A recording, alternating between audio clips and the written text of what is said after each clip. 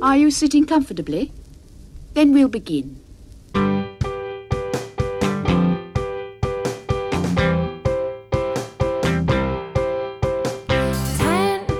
minutes left.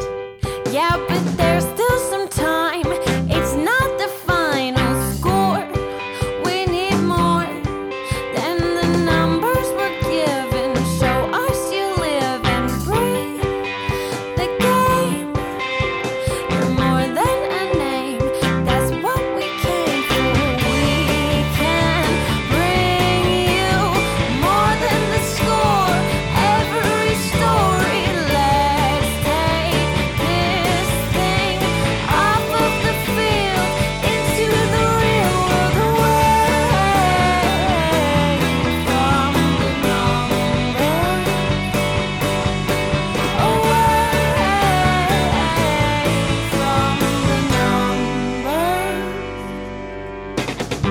numbers. Hey, everybody, and welcome to another episode of There's Still Time, the AFTN Soccer Show, broadcasting on CITR Radio 101.9 FM from the unceded Musqueam Territory at the University of beautiful British Columbia.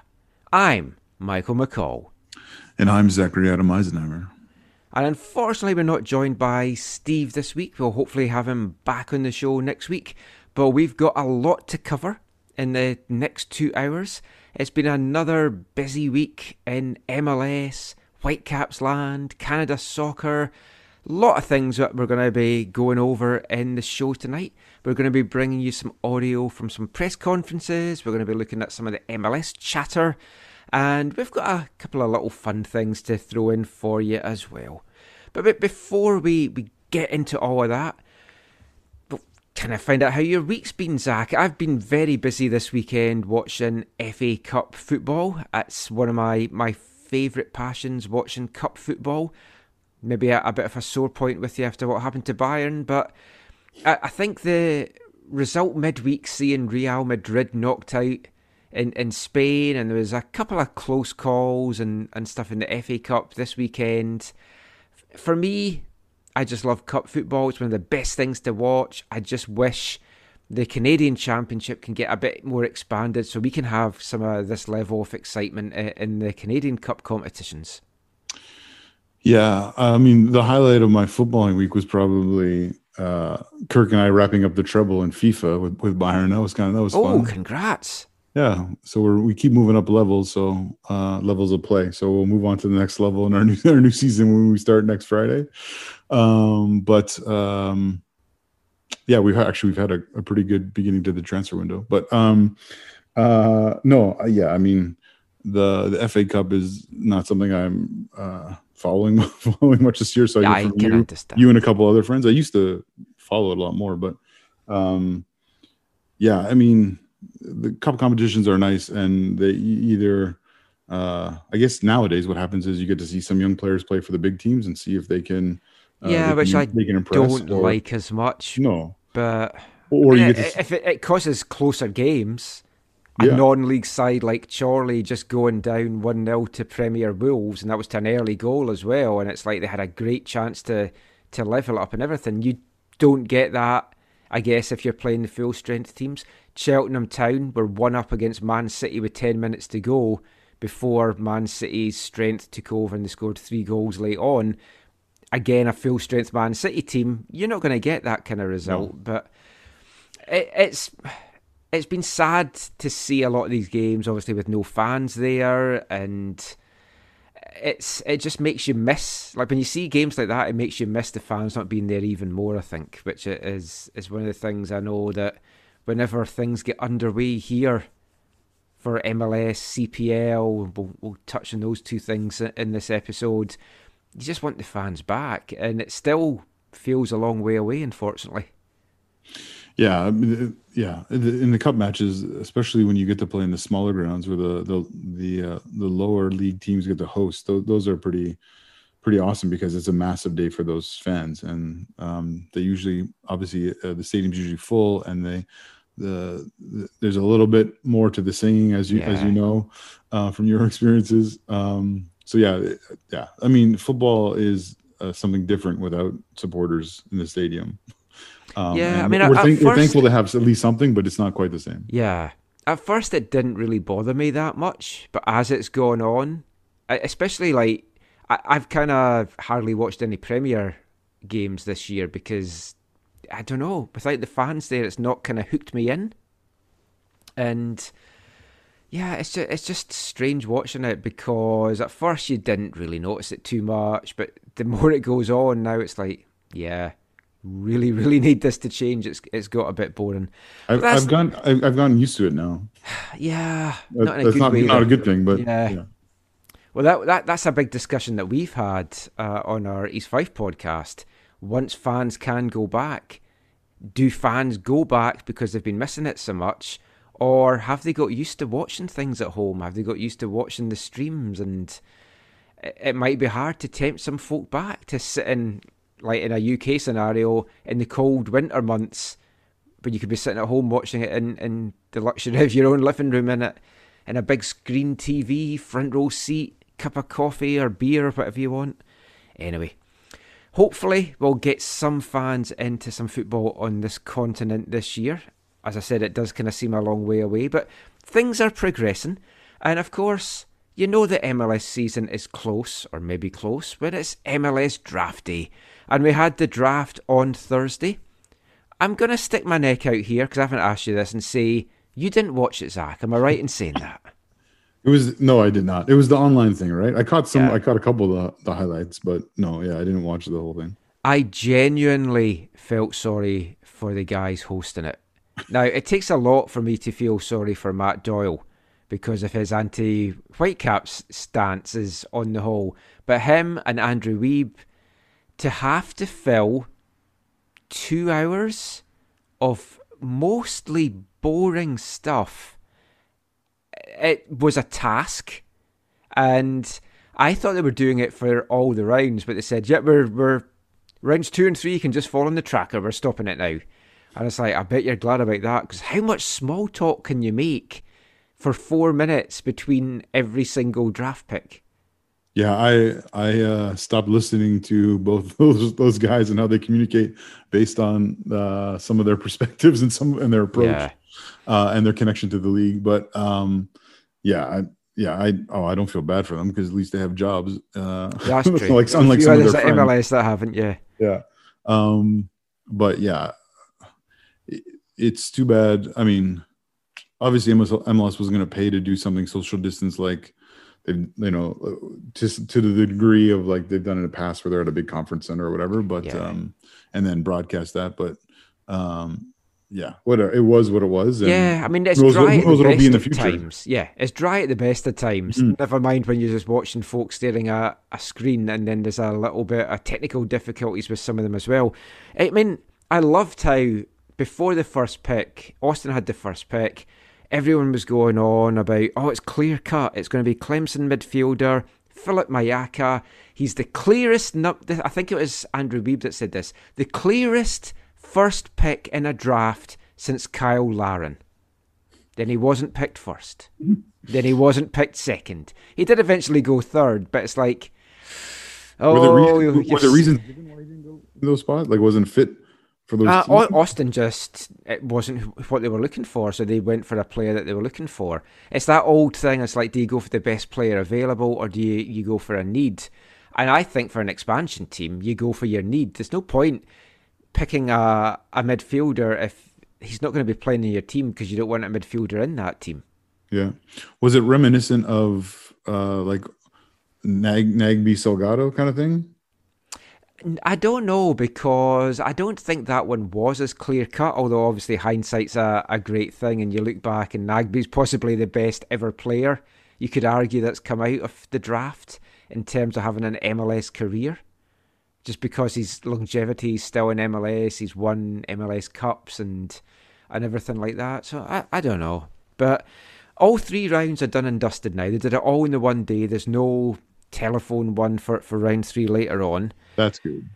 We talked last week that the 3 SFU guys were up, Chris Guerrera and the 2 Polisi brothers. Now, they weren't selected, any of those, and I don't think that was a big surprise, really, because you've got the whole Canadian domestic thing.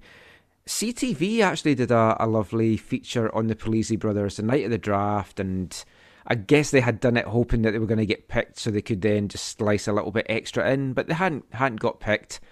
I loved the piece because they used my commentary from the TSS games for a couple of the clips that they showed. Not even Gideon as the main commentator, just my colour things talking about the goal, and that you just hear my voice as the clip ends just trailing out of the piece. So obviously I loved that and made Caitlin watch it a couple of times. I had to make her watch it a couple of times because I made her watch it the first time. I said, "What do you think of that?" And she's like, "What was I meant to be listening for?" I was like, "Let me play it again for you." And I played it again. I'm looking at her and she's like, "Is that you?" I'm like, "Yes, it's me. You've only been with me for 18 years. You must know my voice by now." Anyway. I feel bad for Gideon. He's briefly there, but they talk over him. But it was nice to see it, and also the AFTN logo gets flashed up because it's on the score thing. So represent. That's the whole reason that I did it, so I could get these moments. But 2 Canadians were taken in the draft. Sporting Kansas City selected North Carolina defender Matt Constant. No idea who he is. But the Whitecaps, with their 4th and final pick of the draft, did pick a guy that we know. A residency alumni, centre-back Joe Harrison from the University of Michigan. He's a captain at Michigan. And it did lead people to wondering, why did the Whitecaps have to draft their own homegrown guy? So I've had a couple of folk message me about that. So just to clarify it, the weird and wonderful MLS rules, homegrown players have to fulfill certain criteria for clubs still to keep their rights. Basically, it's they have to return to the parent club, do some training over the summer. That's usually it. Now, it's a two-way street because the club has to keep an interest in the player and bring them back. But also if a player's like, you know what, I don't want anything to do with this club anymore, I'd rather just cut my strings and be out in the wild and be drafted by whoever, then they don't need to keep in touch. Now, Joe Harrison at one point was meant to come back and play for TSS Rovers one summer, but he decided to stay in Michigan and do some extra schooling, plus his girlfriend was there, and he didn't really want to kind of leave all that. So, I mean, that's understandable. We might not see him as a Whitecap, though, for a while or ever, because he is going back to school, as is their 3rd round pick, Eric Iloski from UCLA, a midfielder. So they're still eligible to go back to college, and by the sounds of what MDS said, that's probably what they're going to do. But it is weird that you bring a guy through your residency program and you have to then take a draft pick to draft him. Well, I mean, we don't have to go into all the details, but we know multiple players who have chosen to get out of the Whitecaps MLS net. Yeah. Whether it be through going to school or going to the Canadian Premier League or going other places to try and remove the Whitecaps' hold on their MLS rights. So, maybe that wasn't Harrison's intentions, but they now have his rights again, and we'll see how it plays out. He was very highly rated when he came through the residency program as well, and I know they wanted to offer him a homegrown deal way back then, but he wanted to go down the college route, get an education, and I do encourage players to do that. I think that's the sensible thing to do. And as a centre-back, you've got a lot of longevity in the game, so I think you can afford to do that. Yeah. But Harrison and Iloski were 2 of the 4 picks. It's the other 2 that we're going to focus on. That's who the Whitecaps are going to be focusing on in pre-season camp.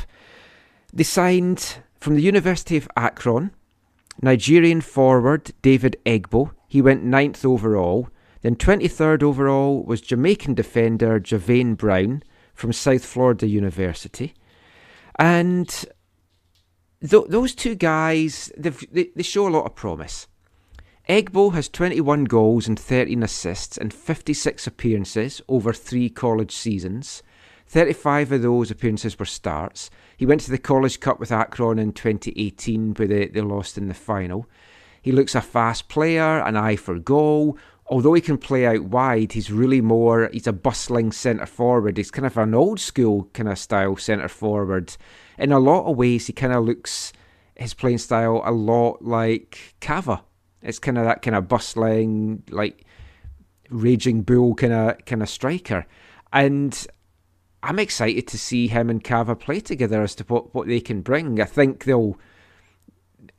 potentially, if they do play together, I'm not talking about Igbo as a starter, or at least not right away anyway, but coming off the bench, those two guys can kind of cause a little bit of bruising for some defenders, I think, with their kind of style of play. Yeah, I mean, before talking about the player specifically, like if you go back and look at the history of the draft, whatever, it's 20 years, I think, 2000, I think 2000 was the first draft. So this is whatever, the 21st, I guess. Players coming through the draft, unlike a Darlington Nagby, like you mentioned before, they don't, it's a bit of a, it's a very low number of them that actually make an impact on their team, especially an impact early on. And so I think people need to sort of maybe reserve judgment, and lower temper expectations, lower their expectations for now. Because here's the thing, like I think what happens, and this year is a prime example. Maybe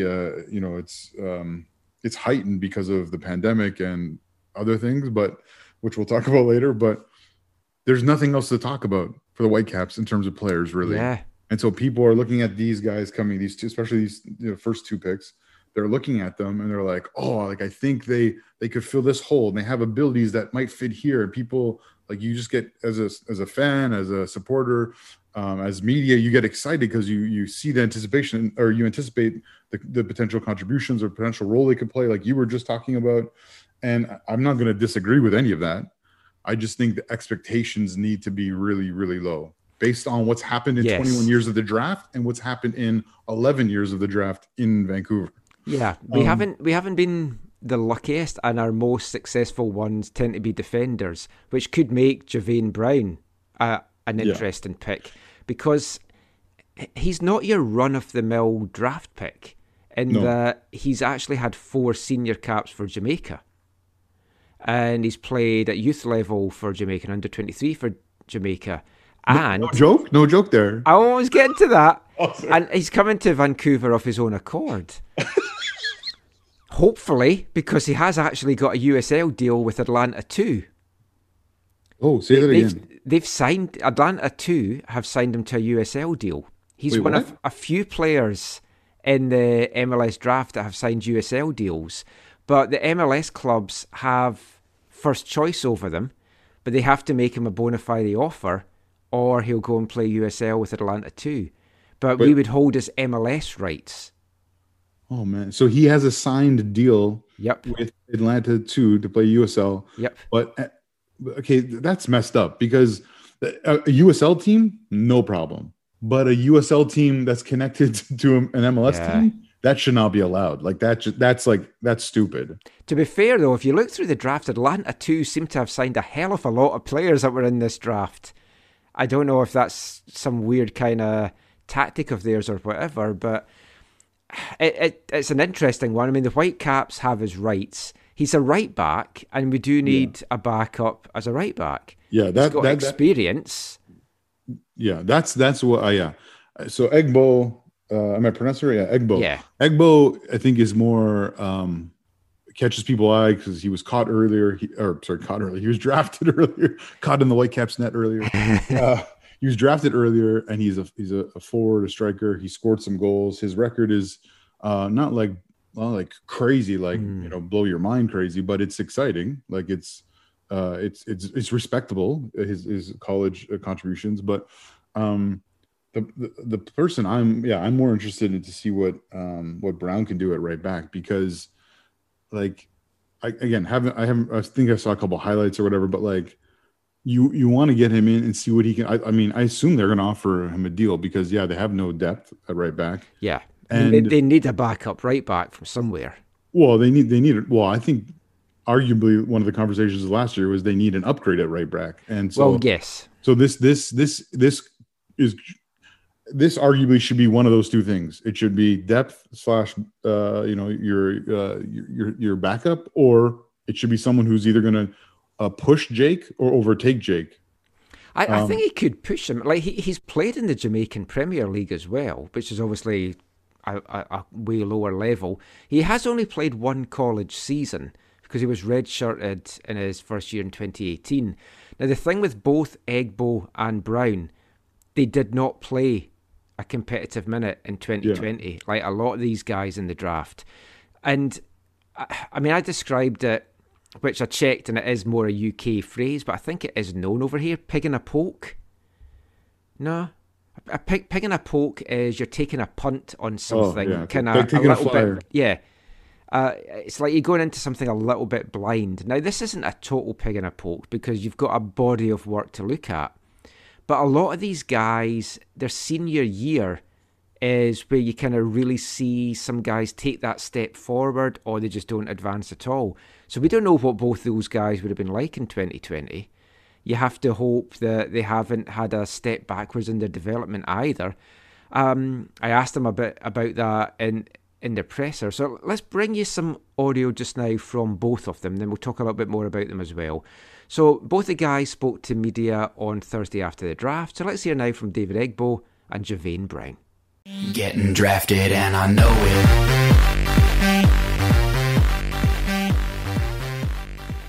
Hi guys, congratulations to both of you and welcome to Vancouver. I've just got a couple of questions for David to start off with. Obviously, one of the fun things about draft day is we get to learn more about you guys and like your backstory and your journey. So for yourself, David, just really curious, what brought you from Nigeria over to the Kiski School, and then how did that journey go on to Akron for you? So I came to the U.S. in 2014, Kiski School. I was back in Nigeria. I was in a program called the NTN Football Scholars, and the program helps kids. It gives them the opportunity to come to the U.S. on an academic scholarship, and I was lucky enough to get scouted to join that program. And then I went to Kiski Prep, and I was there for 3 years, and then I decided to stay close to, because I made family in Pennsylvania, and I decided to stay close to home by attending the University of Akron. So, I mean, Akron's such a well-renowned school for soccer in North America, but like a lot of you guys, it's been a difficult 2020 because you weren't really able to play any games. How did you manage to keep yourself fit, keep up to match sharpness, and do you feel that you might be a little bit behind some of the guys that's going to be in training camp once pre-season does get underway? I mean, we haven't played a competitive game in over a year or that, but that's no excuse, you know. I think with the whole layoff or break or whatever people want to call it, I would say, you know, it's about having the right mentality. You know, it's about what you want to get in every day from practice. So some people can be like, all right, well, I'm not training for anything, so I could just take today off and chill. But it's about going to practice, you know, day by day and just saying, I'm going to use today to get better, and then keep using the next day to get better and better. So I saw it as a chance, you know, just to get myself better and take myself to the next level. I haven't played a game in a while, but, you know, for me, as long as I was practicing and I was healthy. So I guess my main goal was just to get better every day from practice. So I don't think I'm behind in preseason, but people may think so. But personally, I don't think I am. But I'm really excited to go to camp and see what happens. I understand that one of your assistant coaches there in Akron used to play for the Whitecaps, and Michael Nashaw. Has he given you any tips on what to expect when you come up here? Yeah, I spoke to him. He was actually here with me. He told me it's a great place. They look out for you, that they're going to take care of me, and you know, just have fun, enjoy the moment, and be ready to work. All right, next question is for Javane. Just wondering how you would describe your game. Obviously, you've played at a high level with the international ranks in Jamaica and also NCAA. How do you see yourself fitting in the MLS, which is known as quite a physical league? I'm quite physical, you know, because most Jamaican center back slash right back or known for that, gaining experience in U17, U20, U23, and also the national team for Jamaica, is quite a really good experience for me. I played against really top players like Christian Pulisic, Tyler Adams, U17. I played against a couple of good teams. In the Pan American games, I played against a couple of Uruguay players that I'm seeing playing in Mexico and in also the MLS. I played against Honduras. I played against numerous teams that I gained a lot of experience from playing against those teams because, those players are hungry about soccer. They're really, that's what they eat, So playing against those players, you got to think twice ahead of them, because once they make a move on you, you got to be like, whoa. You probably like, whoa, where's this guy coming from? Or, so I gained a lot of experience playing for the national team, which I'm grateful. I also played home for RBView FC in the pro league, coming out of high school. I played 2 seasons for RBView. It was a good experience before I took the opportunity to go to the University of South Florida. David, for those of us who haven't seen you play, what kind of, how would you describe yourself at a forward? What are you good at? That's a very good question. Personally, I think I'm good at everything, and that's not to sound cocky or because I think my versatility, I can play whatever position on the left, center, right, center mid. I can play back to goal. I wouldn't say I'm the perfect striker, but I think I have a little bit of everything, and that's what makes me different from the rest of the strikers. So I think it's just for me. I play more. I love to play. I play center mid. I play center mid for Akron and played center mid for my summer league. When we played. So to answer your question, I would say I'm a little bit different than most strikers are in the MLS. So I'm just really excited to see what coach has in store for me. This one's to both of you. We'll start with Javain. When did you know that Vancouver might have an interest in you? Was it just when you were selected, or had you had a chat with anyone from the club in the build-up to the draft? Yeah, I had a talk with someone yesterday, surprisingly. It was a good talk. I was kind of excited because, he said he watched me in a couple games that I didn't even know. I didn't even know that anyone pulled that game up. I was kind of excited, and he told me that. First thing he called me was like, I must be having a lot of time that I called you. I'm like, no, you must be interested in me while you take your phone and call me, And I told him before, he asked me a couple questions, which is I look into myself, because everyone knows a Jamaican. Like a lot of Jamaican players come in the league, they don't stand out as they should. They do a lot of bad stuff, which is I understand where it's coming from, and I put my everything in it. When it comes on to soccer, I try to be serious and I try to be disciplined. Coming from Jamaica, it was hard to adapt to the American system, instead of your diet in terms of time and stuff like that, but going to USF, that team has taught me a lot. The Coach Bob, Coach Jeremy, all of them taught me a lot that I see my life change. I give thanks for. What about yourself, David? When did you have any contact from the club? Did you know that they were maybe looking to pick you with their first pick? I got in contact with the team yesterday. Spoke to the coach yesterday, and then we had a very good conversation. So I was a little more relaxed than I was over the past couple weeks. But I didn't really want to, get my hopes up. I just wanted to be myself when I was on the phone with him, and just, and that's what happened. And I sort of got the vibe that, okay, maybe he likes me and he might do it. But, I was just like, all right, well, if Vancouver passes on me, then, anything can happen at this point. Vancouver, they're wanting to play a pressing style. They've kind of recently switched to having 2 strikers, but there's a lot of defensive responsibility expected of the strikers. Is that a part of the game that you're comfortable with, the defensive side, or is that an aspect that you feel you might need to work on a little bit?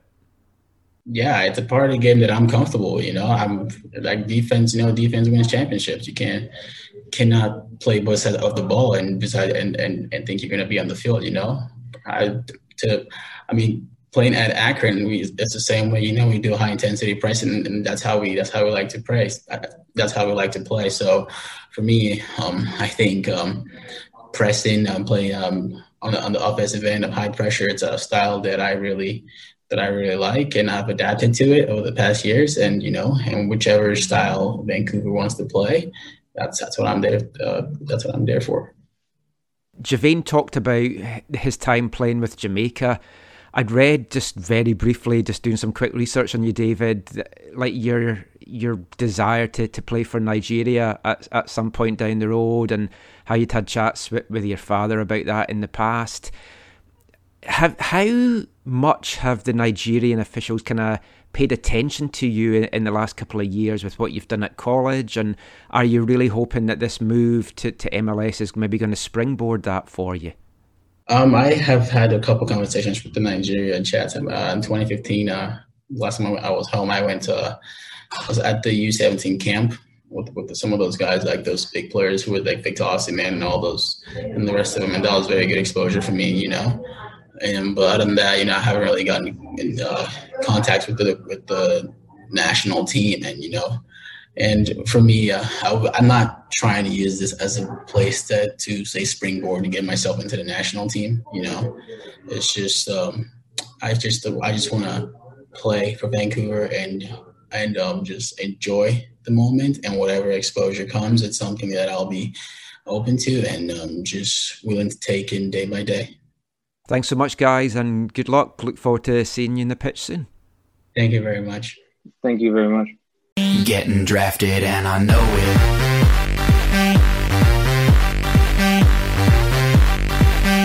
Getting drafted and I know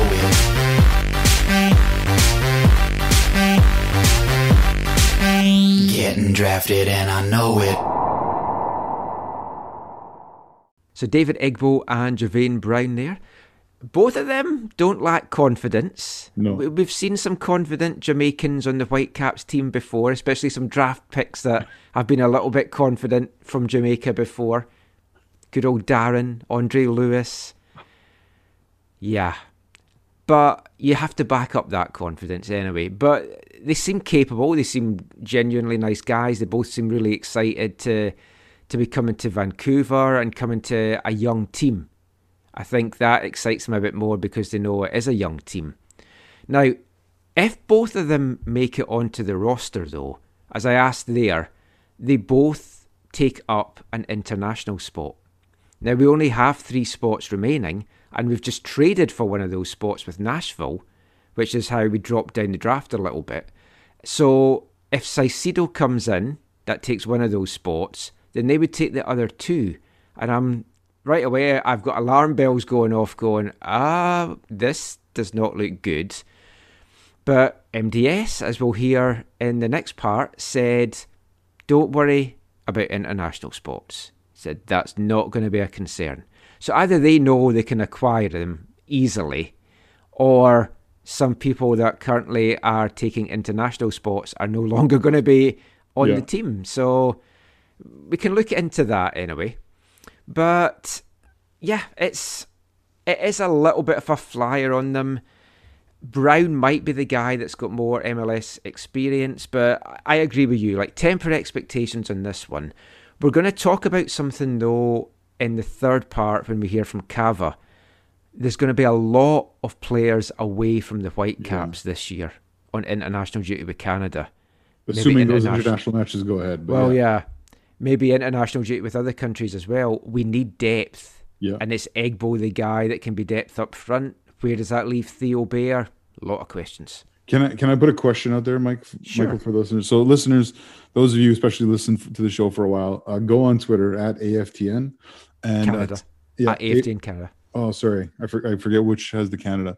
At AFTN Canada on Twitter. And tell Mike, or I want you to predict which of these two, Egbo or Brown, is going to be Michael's favorite interview just between the two of them, not the whole team. Oh. But for 2021, which one's going to be Michael's favorite interview? Because we know there are going to be multiple times this year where Michael comes to us and says, "Oh, my new favorite interview was with this person." It would have been if they drafted the Scottish guy that Austin drafted at the first pick of the second round. He would have been my favourite draft pick, but they didn't go for him.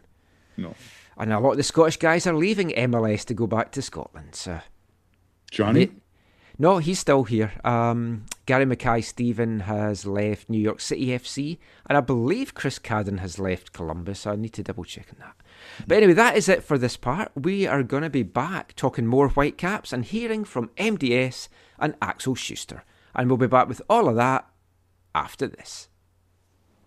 Hi, I'm Mark Dos Santos, and you're listening to the AFTN Soccer Show.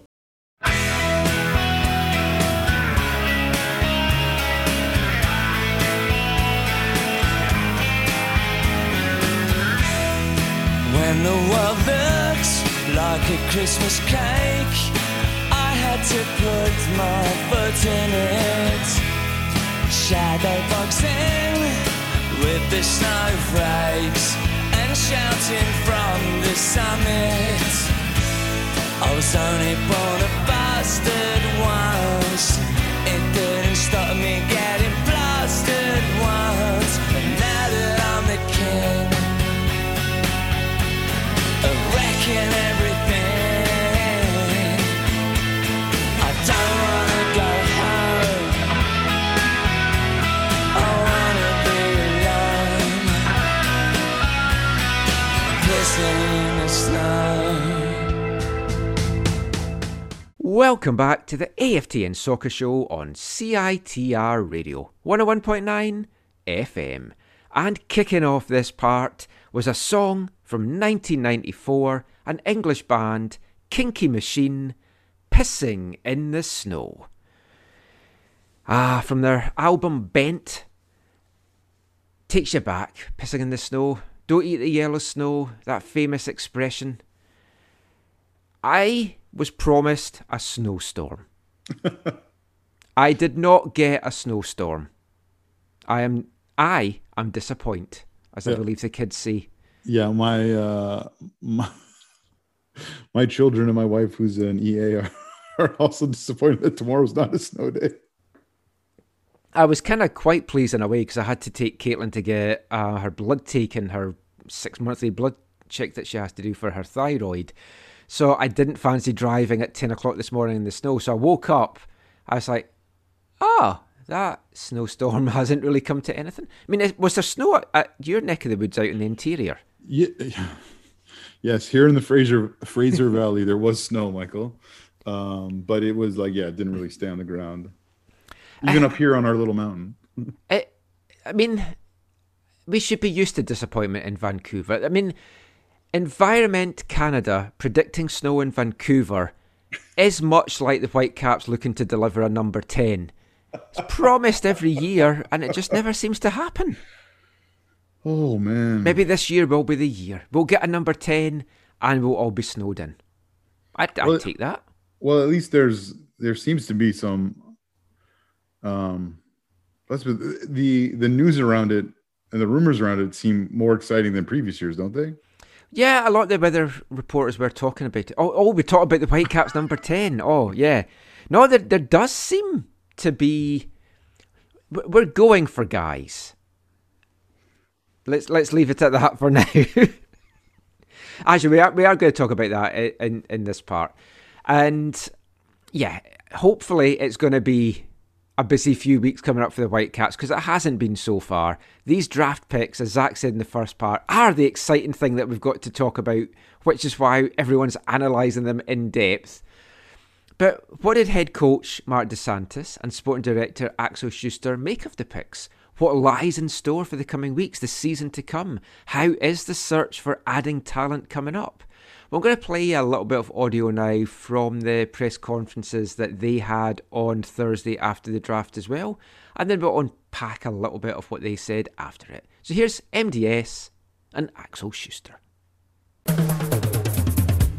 Start off with the draft. 4 selections today. We've just spoken to the first 2 guys, and David and Javine, and it's like, I know we've found a little bit out about them, but what was it that interested you in them? And also bringing Joel Harrison back to the club, former residency player. What did you see in him? So I'll focus on the first 2 because the other 2 are still eligible for school, and we're still gonna work things out to see where they fit. And Axel is gonna probably be able to speak a little bit more about them.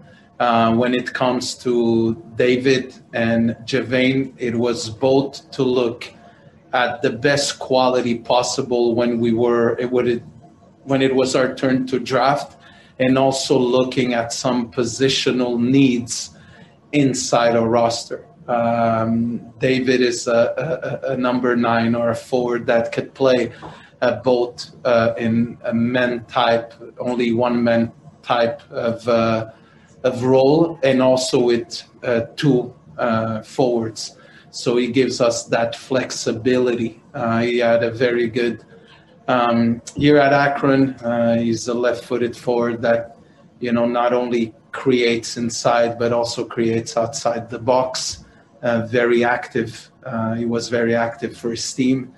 As Javane Brown is a player that's been called for the U20 and U23 of Jamaica. Could be a player that could be also an option at the Gold Cup for his country. So we think he has a very good upside. Now, how is that going to be translated at our level? Preseason and camp is gonna show that.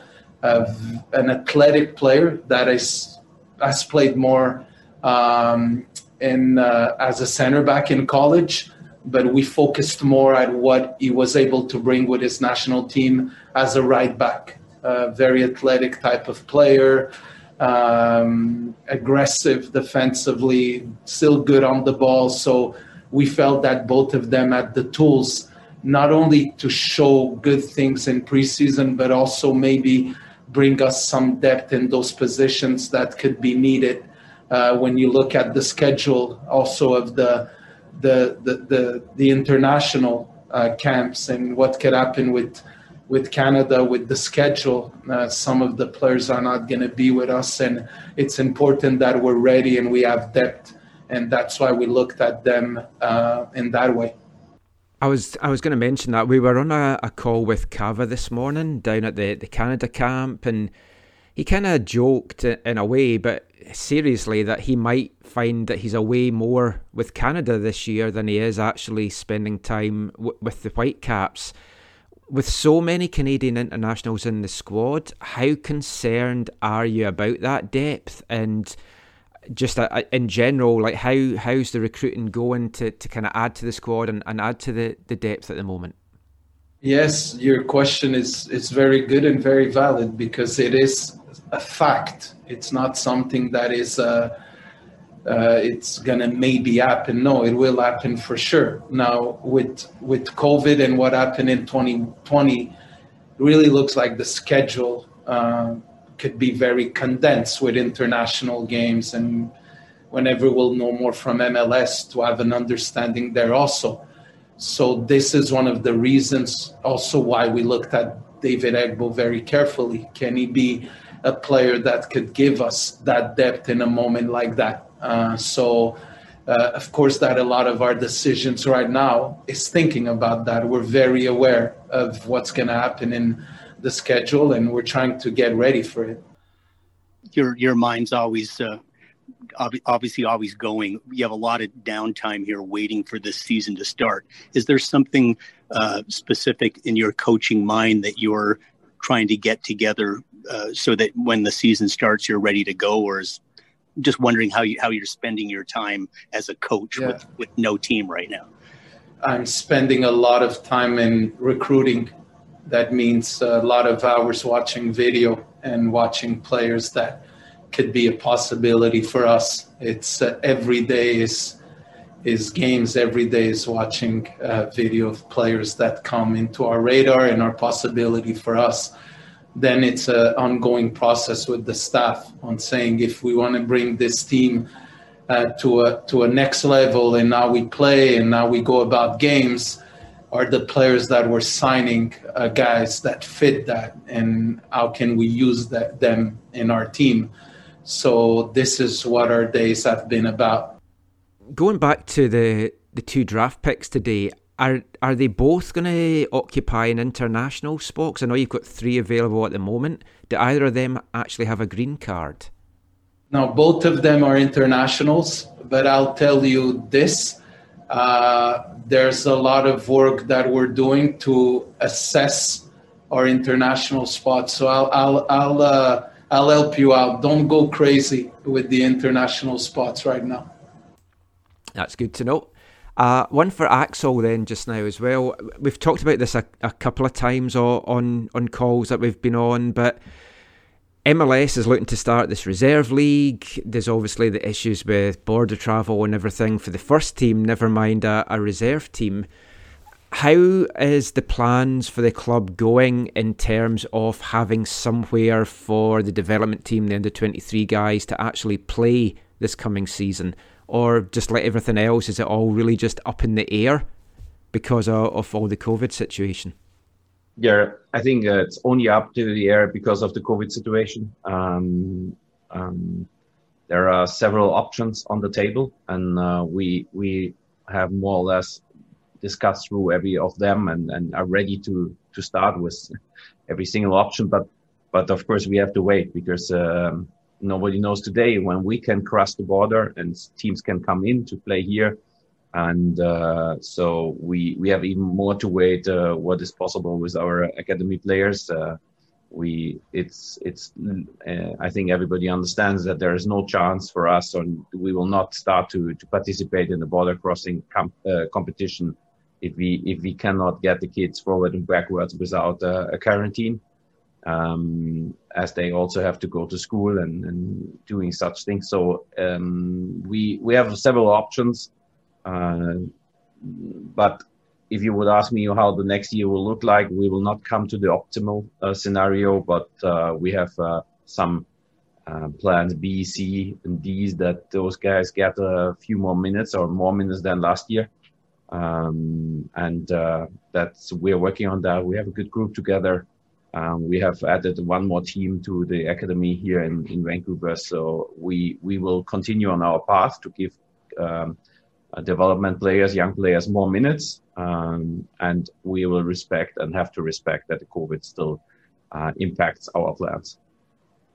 In regards to that then, is it really a case when you're negotiating with players at the moment for coming here that you can't really pull the trigger until you know where the team might be playing? Are there players that are holding off to see if you're going to be playing out of Canada, or are there players that have said to you, look, if you're going to be based in the US this year, we're just simply not interested?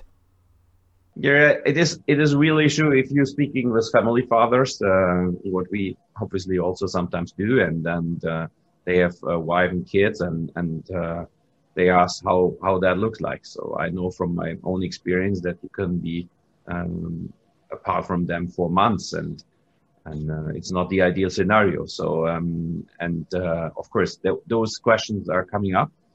How can my family cross the borders? Are parents allowed to come to the country? What is way difficult right now, for example.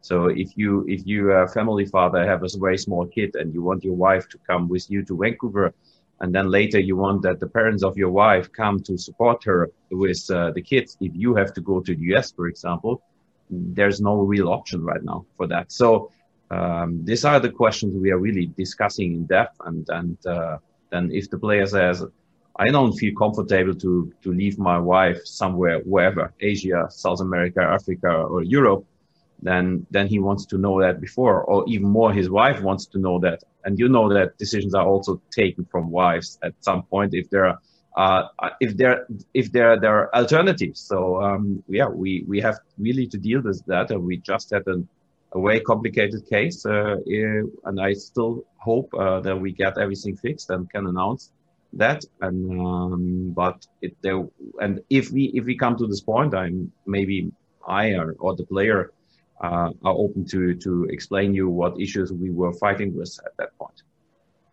if the league and the union come to an agreement soon or whenever for getting back into camp, how long is it then from that agreement do you have to then tell and notify the players and get them in to start pre-season? I think there are clear rules about the length of the preseason, but also the league is not only looking at that. The league is also looking at protocols to get the players in safe with flights and quarantine, not only for the Canadian teams, also to not bring all the players together in the first minute into a locker room and into showers. So there are a lot of things up in the air, how we handle that. I would say the how quickly we can call them in, it's not I think that's not really the biggest question, because every player knows that will happen at one day. Everybody is prepared for that. So I understand, and we all understand that it will not happen like tomorrow at 9 if you have players in different continents on the world, but it's something that can happen really quick. I think it's more about then to do that again in a safe and secure way with the pandemic going on, with commercial flights and quarantine rules from the league. He's the gaffer. You can try it on with him. He's the gaffer. Even when he's on a limb. He's the gaffer. When his back's against the wall, has the answer to it all. He's the gaffer.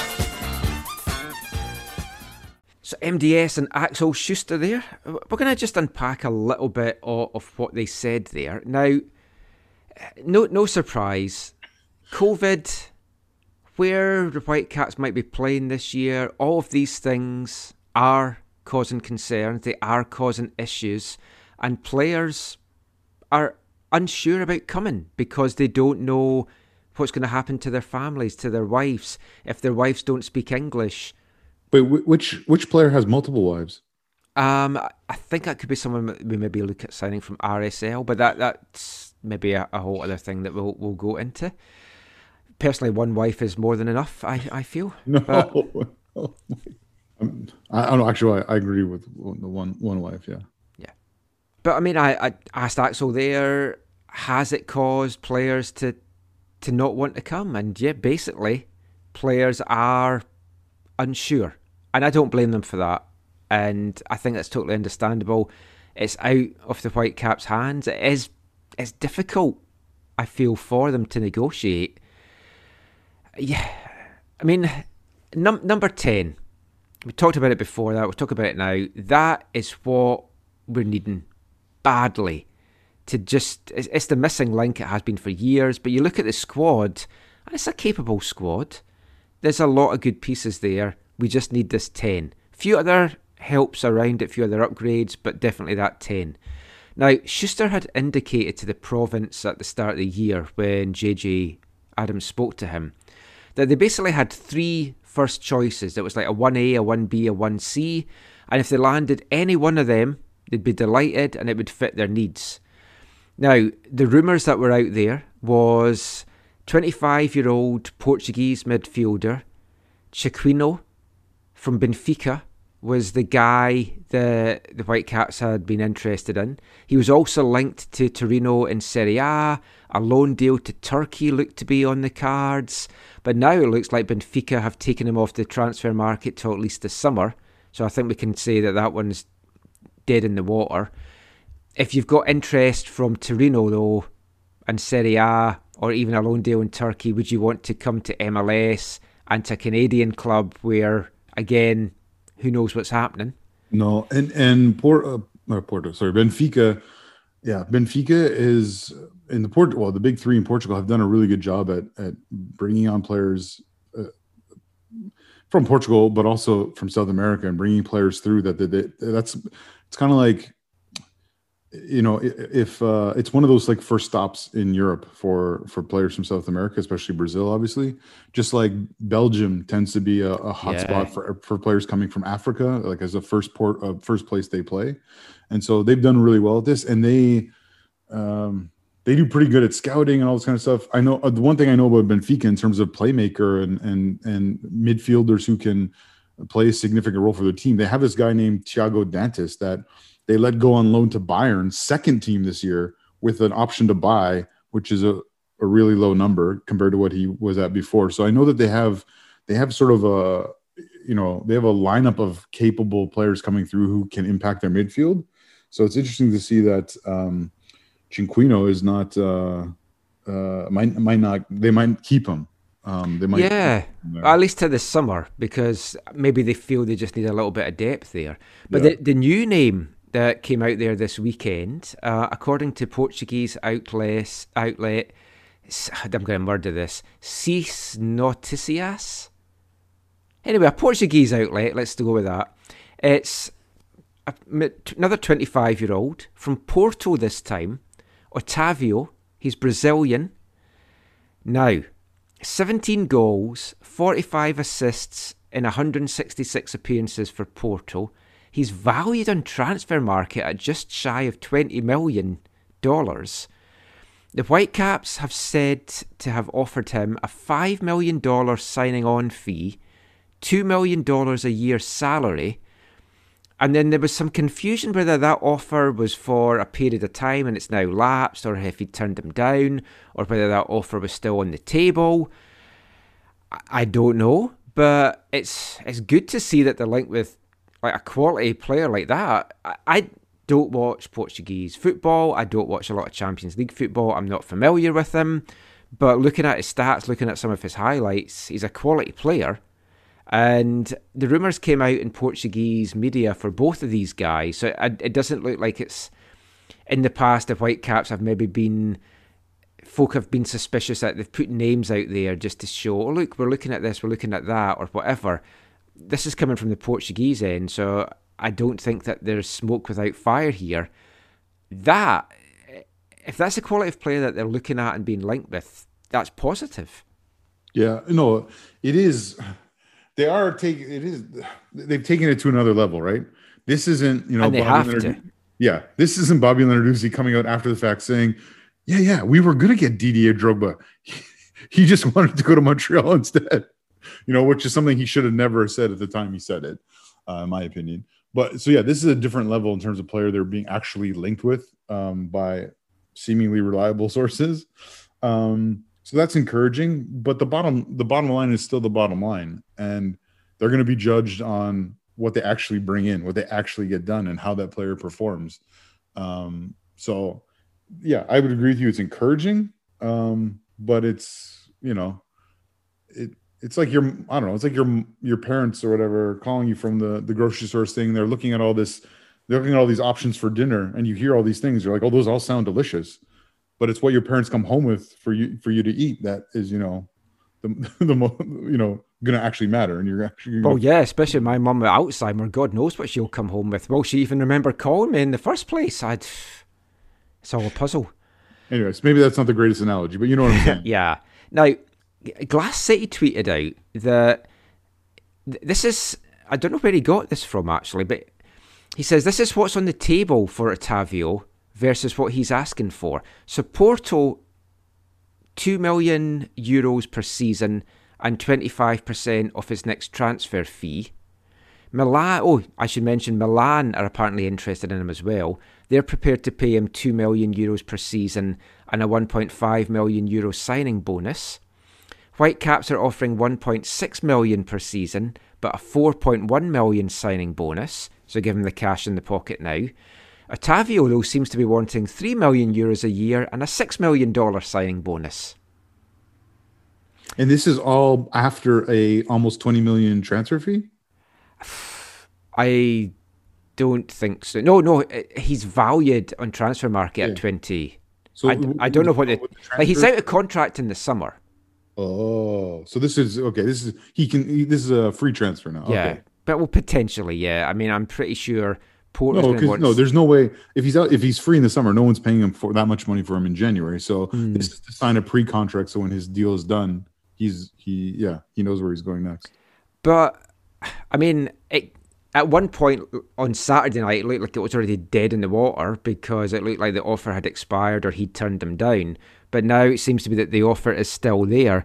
We have seen that, though, in the past, that the Whitecaps have left offers on the table.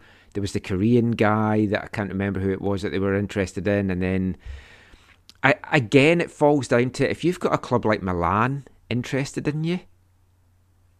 It's tempting because you're staying in Europe. I guess the Whitecaps are hoping that their tempting thing is give you all this cash in your pocket just now. That's always risky with a player that's never played over here before. I mean, his highlight reel makes him look outstanding, but anyone's highlight reel could make him look like that. He does have the potential, though, to be one of the best players in MLS, and that's not even just exaggeration. He looks that good. It's a mouth-watering idea of having, say, Cavallini up front and Caicedo on one wing, and I've forgotten already, Dahomey on the other. That is an exciting front four. And then just to add to the rumours as well, to make things a bit more exciting, it's been reported in Serbia that the Whitecaps are in talks to sign 23-year-old Serbian midfielder Nemanja Glavcic. He's looks to be with the same agency as Owusu and Ranko. So what type of midfielder is he? I think he's a central midfielder stroke defensive midfielder. Okay. I think you would be looking at him and Owusu or him and Bikel as your kind of midfield tandem. Okay. I don't know too much about him. I haven't really had a chance to delve too much into what he's doing. Central midfield is what he's under with Transfer Market. If he does come from the same agency, it'll be interesting to see if that collective group of people jump on the Whitecaps for dealing with that one agent multiple times for players who have been okay but not like they haven't moved the needle. Yeah, he's been with Partizan Belgrade before, and he's also played in a couple of other like top level teams in Serbia. I know nothing about him. That was just another one of the rumours that had been put out there by Glass City that he'd found being reported in Serbia thing. But I mean, it's promising that we're looking at this. It's just concerning that other teams are making these additions and we're still waiting to do that. There is no massive rush. We've got to say that though as well. I'd rather we get the right player and get them on the right deal because we don't know when the season's starting. And the transfer market's open here for a long time. If the season starts in March, yeah, maybe there's a little bit more of a rush. If it's not going to start till May, just take your time because who knows who will then be available in May. Well, Michael, we know the season's not starting at the beginning of March, that's for sure, because there's a six week time frame that the players have to have between reporting and the first game. So I still think we're looking definitely not May, the first weekend of March. No. So I mean, we'll see what happens on that, but it's going back to this thing. There's very little out there that anything that comes out, everyone's jumping on it. We're all like looking and becoming experts on all these guys that we've never heard of before and watching YouTube highlight reels. But some other stuff that did come out of the presser that I didn't put in the audio there. Axel confirmed that Andy Rose is going to be re-signing in some form. He didn't exactly say how. Does make me think he's going to get possibly, say, the reserve team coaching job or something like that and be maybe a backup squad player. I think he's going to be around the club in some kind of coaching capacity. Milinkovic is not coming back. No matter what, he's just not going to come back. I guess if they have to end up buying out, they're going to do that.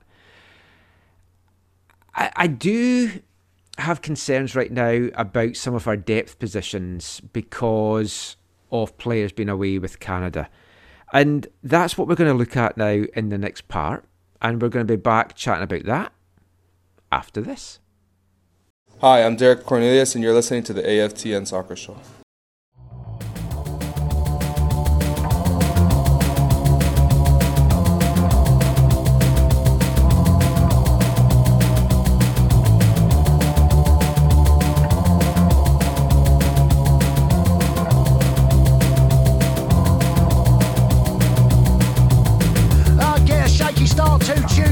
Sweat stains on bus windows.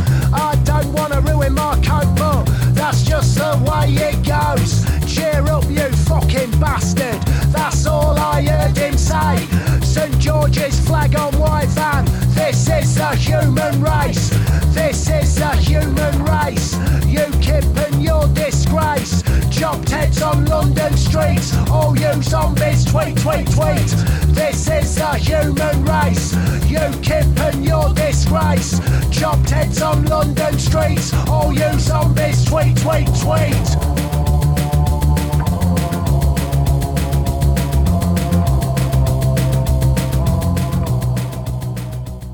Welcome back to the AFTN Soccer Show on CITR Radio 101.9 FM.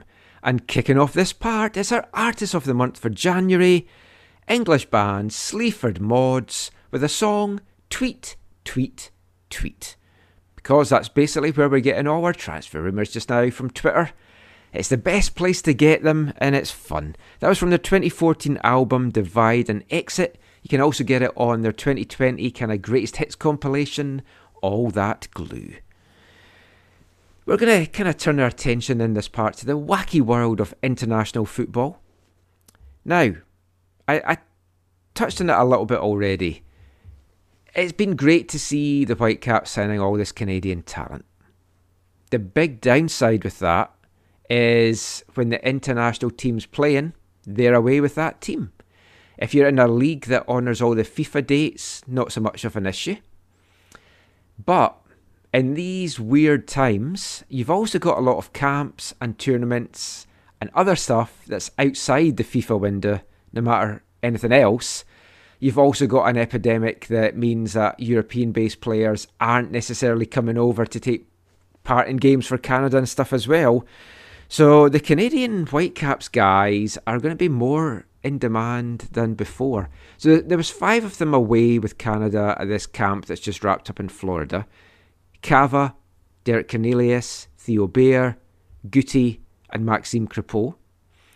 They all took part in the camp. They didn't really get the kind of games that they were wanting. They were hoping to play the US on Saturday, but there was a COVID scare in the Canada camp where there was 4 kind of inconclusive results that saw them decide it maybe wasn't safe for this game to go ahead. So instead there's been 2 intra-squad games with the more experienced guys taking on the more inexperienced younger guys. Perhaps worryingly, the younger inexperienced guys won both of those games 1-0. From a Whitecaps point of view though, fantastic. Theo Bair scored in the first game, netting a rebound after Maxime Crepeau had saved a penalty. And then in the game that was just played, the only goal of the game, Derek Cornelius got that one. So looking good from that regard. Now, you can say the young guys are going to be hungrier because they're wanting to kind of impress John Herdman and they really kind of want to get in the senior team mix. So I've seen a few folk kind of concerned by that. I don't think there's any real concern. It's a camp. I'd be more surprised if the young guys hadn't been up for it and were trying to push the senior guys. Yeah, and remember, this is not the full Canada team. That right? like, as well, yeah. That's the bigger thing. I mean, I agree with you. This is a concern both in squad building and in squad building, and then also how MDS chooses to go about setting up his squad and his rotation and stuff. Like it is a big deal because there is at least a possibility. Like when it comes to Canada call-ups, I can't see all 5 of these guys going every time for every match. No, but still there could be significant ones, especially Cavallini. Well, let's look at what's coming up this year. Yeah. So for the senior team, you've got 2 World Cup qualifiers in March. Should be 4 in June, assuming we win our group, and assuming all these games go ahead. We have that big caveat. Then you've got the Gold Cup in July. Then there'll be more World Cup qualifying, assuming we go through the first phase, in September, October and November. And then factor in possibly the Olympic qualifiers. We'll come to that in a bit. And that's a busy, busy calendar. It's a concern. Although if you look at what the Whitecaps' first team might be, and who the starters are really going to be, I think you might only really be losing Cava and Maxime Crepeau. I'm not sure that the other guys are necessarily going to be the starters. Yeah, and that's true. And that's where MDS needs to really figure this out and know what he wants to do. Obviously, then there's things like injuries and suspensions play roles in all this too. Yeah. And like you said, the match is going ahead. I just want to clarify something, Michael. You mentioned the potential Canada games in November. I don't think the Whitecaps have to worry about that. Well, we don't know when the season might go on to. Oh, that's true. That's true. Hey, I'm optimistic with every team making the playoffs this year. Wait, what? I don't know. That might happen. That was just a joke. Yeah. That might be part of the new CBA. Every team makes the playoff. You all get a car. And you get a playoff. Yeah, no, that's not happening. That would be too many games. It'll be every team bar 2, and we'll be one of those 2 that don't make it. Exactly. Or Cincinnati. Yeah, the only way that happens is they restructure it, and I don't think they're planning on doing that. But no, they do need to be really careful. Yeah. The biggest it's thing always been my concern with signing like top quality Canadians, because I do put club above country, as we've discussed before. Even if it was Scotland, I'd still be putting club before country. Yeah, I put club before country. I want Canada to do well. Yeah, I put club before country, but I put Canada before Vancouver Whitecaps. Yeah, sure. I know, but I mean, it's always a concern, and then you could be losing. I think really though, the only other guy you might be losing is Ali to international duty, depending on who we bring in, and I guess you could lose Ranko to Serbia if he starts doing really well. The one thing you mentioned there, the thing that I'm not most excited, but one of the things I'm excited to see their approach is for Canada is the Olympic thing. Did CONCACAF not give dates now? Yes, it's taking place in March. The Olympic qualifiers in Mexico. In Mexico, Guadalajara, 8 countries in a bubble environment. Right. So that, no matter what, should go ahead. The chances of you getting European players to come over for that, I would think, is nil. So you're going to be having a domestic-based squad. That's unfortunate. Because I'm pretty sure it's going to be outside a FIFA window. But Right. again, with quarantine and stuff, there was caveats that if a player had to quarantine for a long period of time after being away, clubs didn't have to release them. Right. So, I mean, there's all that as well. Whether the Olympics are even going to go ahead. Because there was all that stuff this week. One day it was, then it wasn't, then it was again, then I don't know. Yeah, where did it land? Because I thought I heard it was off. Right now, according to Sebastian Coe, Lord Coe, who's on the International Olympic Committee, they expect it to go ahead, but the expectation is there won't be fans there. The population of Japan, I think we touched on this in last week's show. Yeah. The poll there did not want it to go ahead. No. But if it doesn't go ahead this year, they feel they can't put it on next year, and they can't postpone the next 2 Olympics by a year because there's too much other stuff going on. So it's basically have it this year or you're not having the Olympics. And then Japan would get like the next open date. 2032 they're looking at, they would maybe get. And there's people in politics in Japan that don't want it to go ahead, but the Prime Minister apparently came out and said he wants it to go ahead. I still think it's too early to even have a decision one way or the other, because everything could suddenly get better vaccine travel-wise come June. We honestly don't know. It all depends on vaccine productions. But likewise, things could be delayed and nothing's better. Is it supposed to be end of July, beginning of August, or just all August? I don't know. I think it could be end of July that it kicks off. But yeah, I mean, that's all up in the air. So we don't really know what's happening with that. Everything is up in the air because it still seems a little bit far-fetched for the World Cup qualifiers. We'll get to that in a sec. I want to play a little bit of audio first from Lucas Cavallini. We got a chance to chat with Cava down in the camp in Florida on Thursday. So I'm going to bring you just a little bit of select audio from that just now. Just Cava chatting about all things Canada.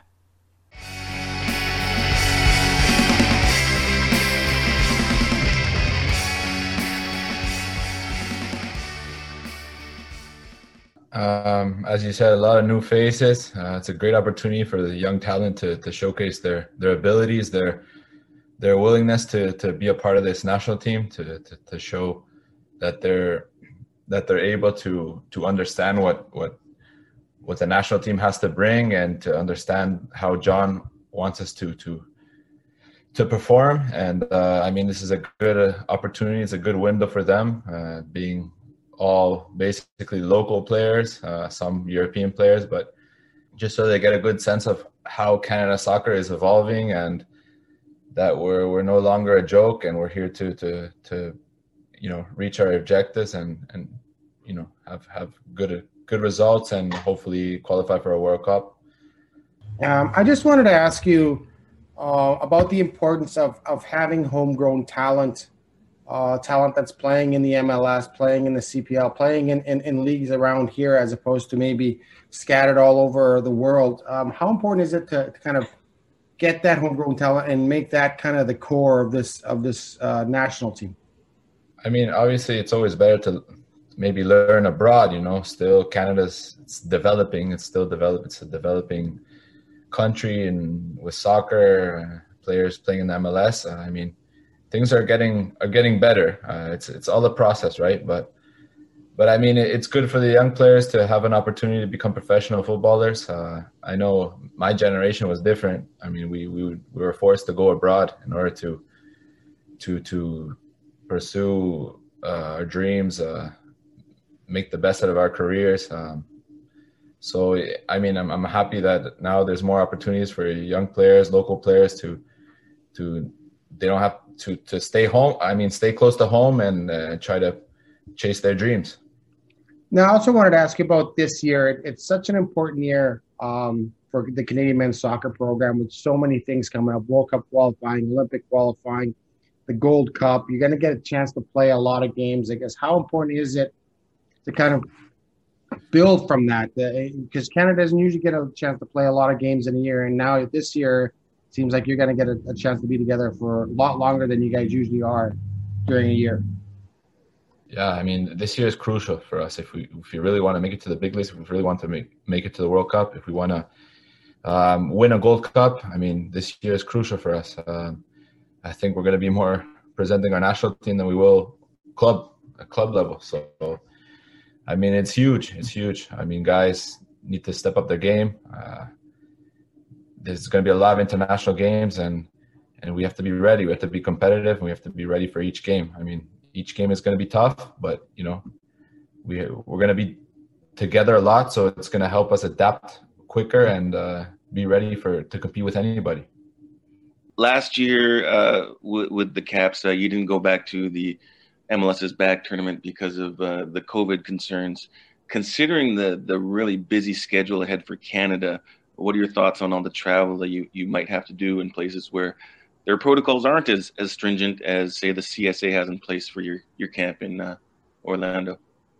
I mean, nowadays I think they've things have gotten. I mean, COVID-wise, obviously cases are worse, but they've tried to manage. They tried to manage these certain obstacles, and I mean, we just got to take it day by day and see what happens. I mean, it is what it is nowadays, so we just gotta cope with COVID and get around these things like we've been doing with this camp and so on. So we'll see how the year unfolds.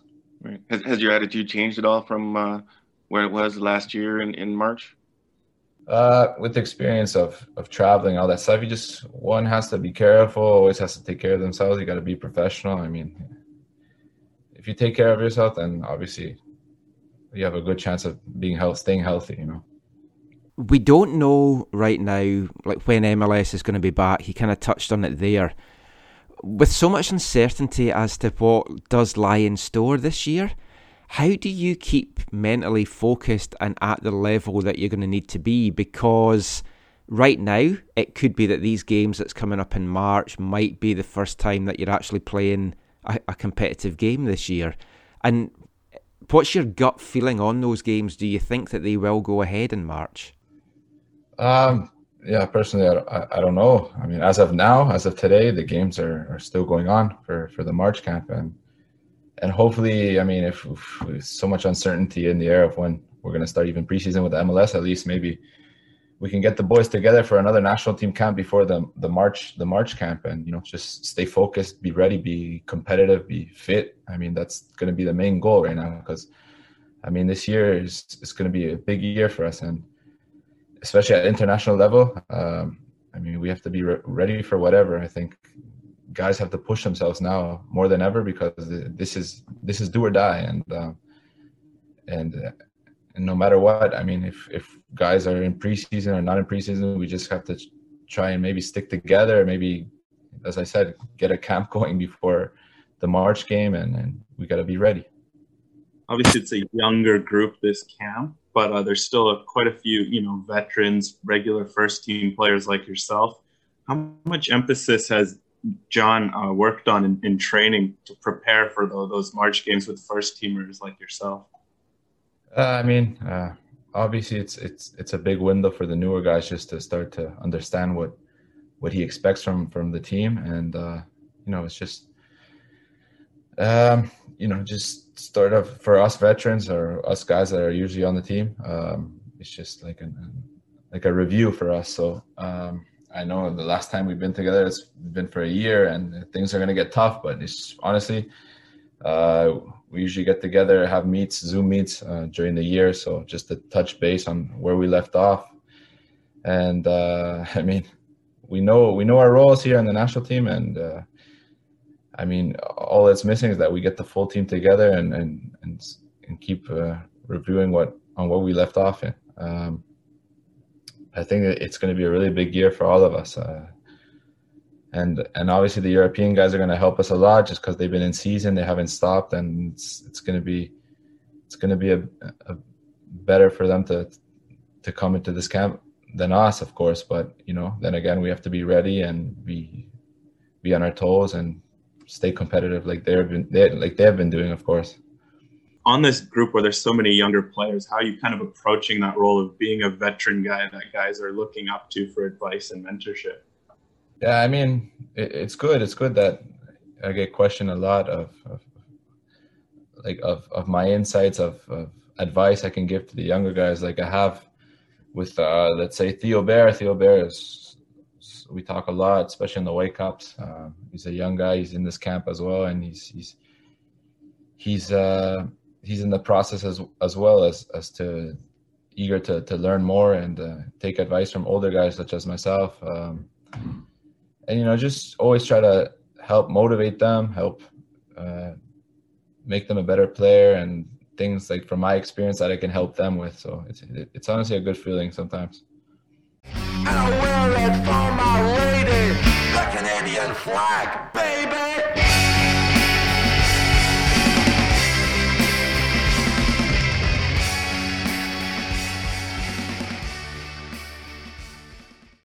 So Lucas Cavallini there, talking all things Canada, Canadian national team, just his excitement for the year and what the future holds in store for this young group of talent.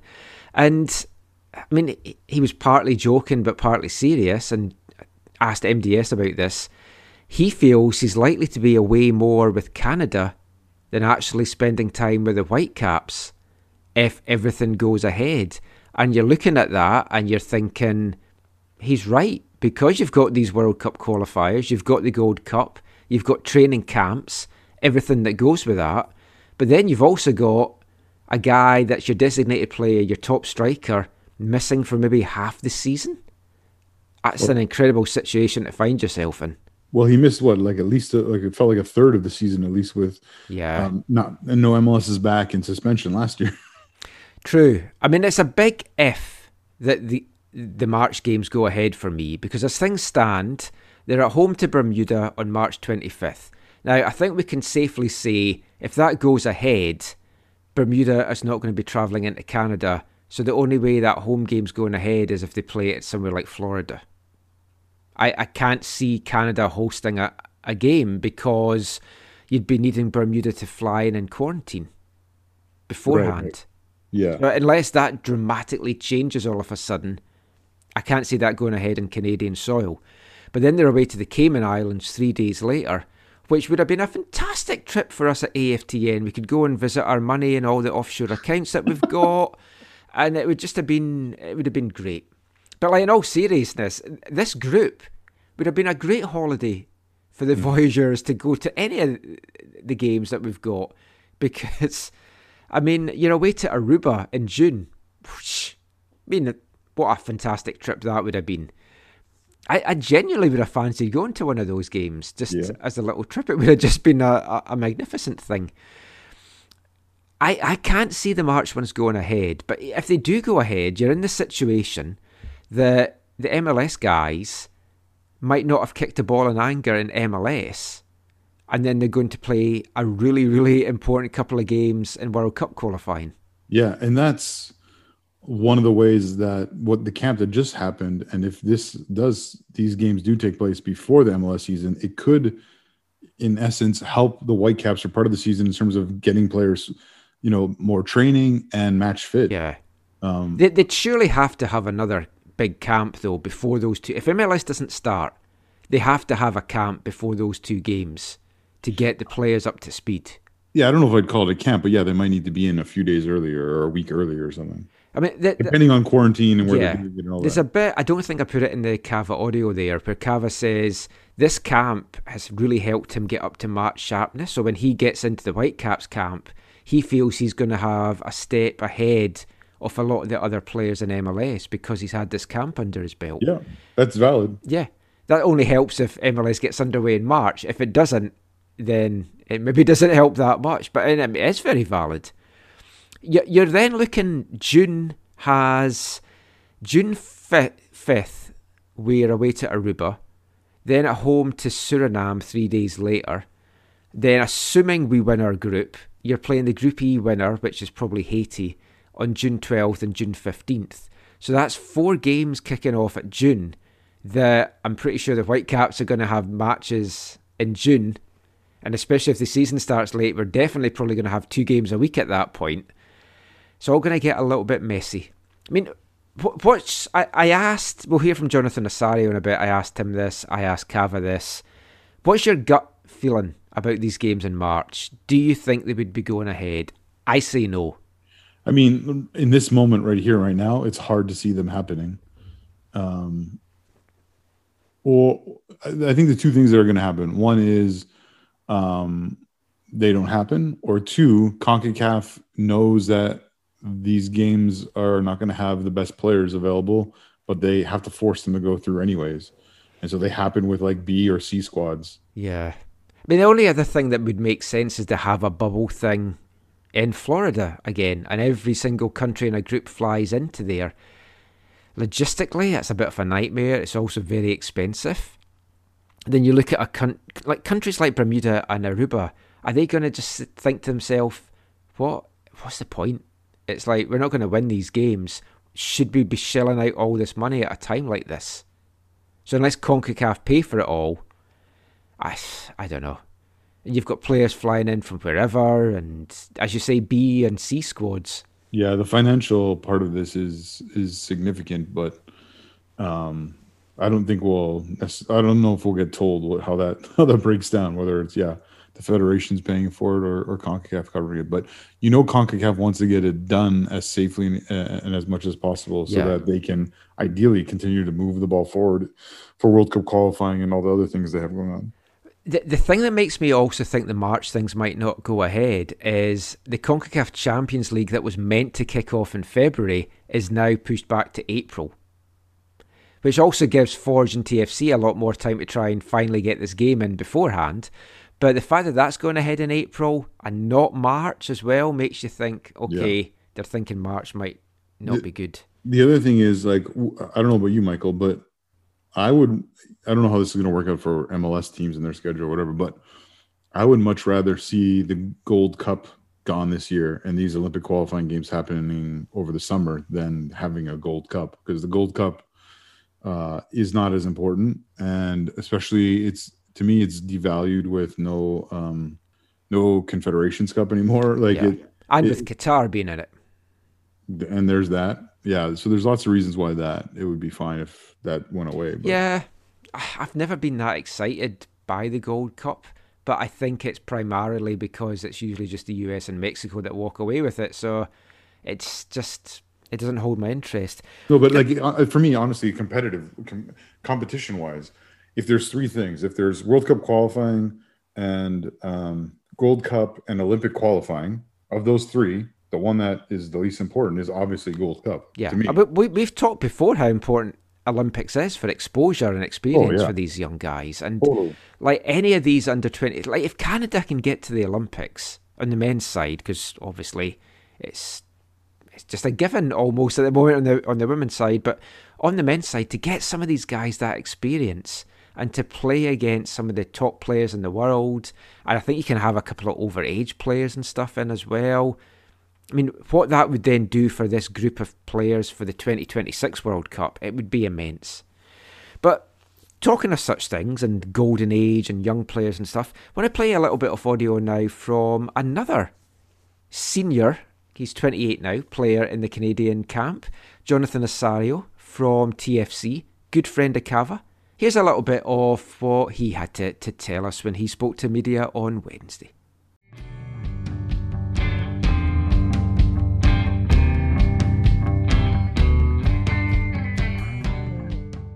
Not everybody is in this January camp because it's not a FIFA window, as you know, but a lot of young talent, some making their first appearance in Canadian colours are there.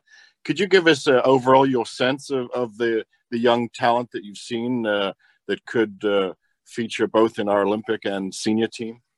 Yeah, there's a lot of guys here that, will be available for either team. I know some young players are actually probably making their case of being full time with the men's, and it's great to see. There's new faces that I'm familiar seeing at Toronto FC, and all are very talented. All are very good players. The development of young players keeps improving in this country. I know. Every year there's just more and more players, and the standard that they're coming in, the level that they're coming into camp with is probably much higher at which of the players in the past, and that just goes a long way with showing how much Canada soccer and its youth development has come in the last years. Very exciting players, very, very exciting players, players that belong on the pitch with the veteran players and all the better players, and they're showing that in trainings every day. And I think the association should be very, very excited about this Olympic qualify and also for the future that is to come, and the near future as well. I think these young players are making a case, like I said, to be a part of the full men's team as well. I wanted to ask you about World Cup qualifying. I know this, if anything came out of this pandemic, is the fact that you guys are going to be able to qualify on the field. I know it's going to be a long road, but you don't have to worry about qualifying points. You don't have to worry about things like that. Can you just give me a thought on the World Cup qualifying process now that you will be able to decide it on the field and you don't have to worry about ranking points or anything like that going forward? Yeah, of course. I think it's the right way of doing things. It's the fair way of doing it. I think the point process was a little bit complicated and a little bit unfair in a sense. I think always, these things should be earned on the field. Being able to qualify for tournaments and things like that. Everything should be decided on the field because that's the way the game is. And obviously we're happy. We're happy with the change and everything. It's a long road. We have a long road, but I think we like that. We like that we're getting more games for ourselves and come together as a team and grow as a team and get better. As we go into the more and more important games, and with our eyes, obviously, qualifying each stage. And for me, of course, it just makes sense. It's better for everybody, not only us, but for, I think, the other nations as well. And it's going to be tough. It's not going to be easy. These nations all have a chance, and we're going to have to be going into places that are very hard to play in. But we are prepared for that. We are aware of the path that it takes to make the World Cup, and yeah, we're just excited to get going. Neil asked you about young players, and there are, like, you're right, there's just an incredible pool of young players. That makes me think about you and Mark Anthony and some of the veteran players on this team. You're not old by any stretch, but I'm just curious with you and Mark Anthony and some of the veterans on this team, if Atiba maybe doesn't come back, what's kind of your message or your goal or the thing that you want to stress to these young players as you kind of take on more of a leadership role through 2021?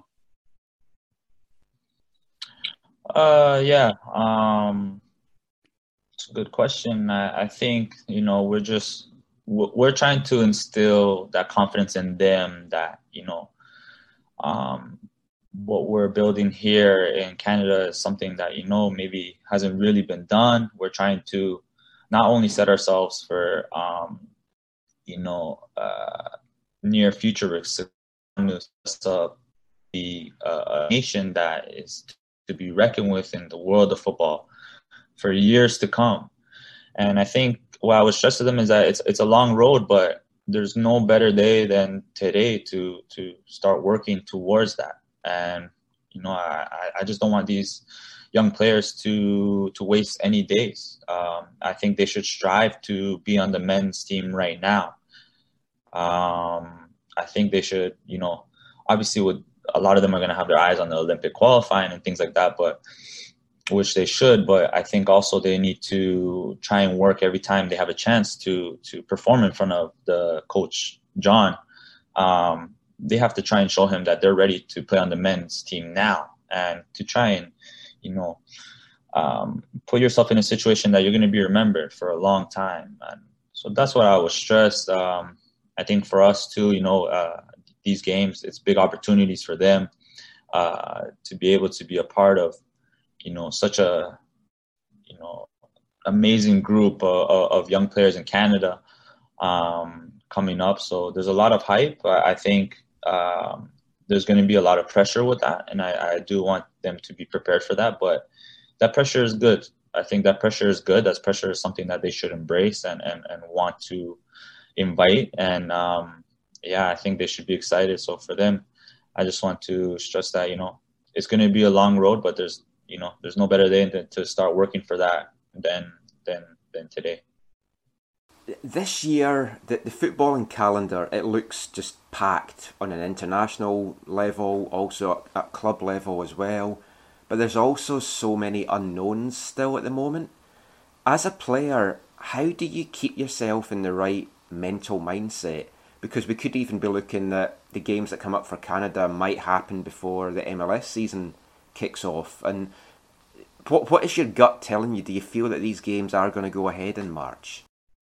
Yeah. I mean, my gut feeling is they will. They will find a way to make it work. And for me, my mind is prepared for that. My mind is set on that.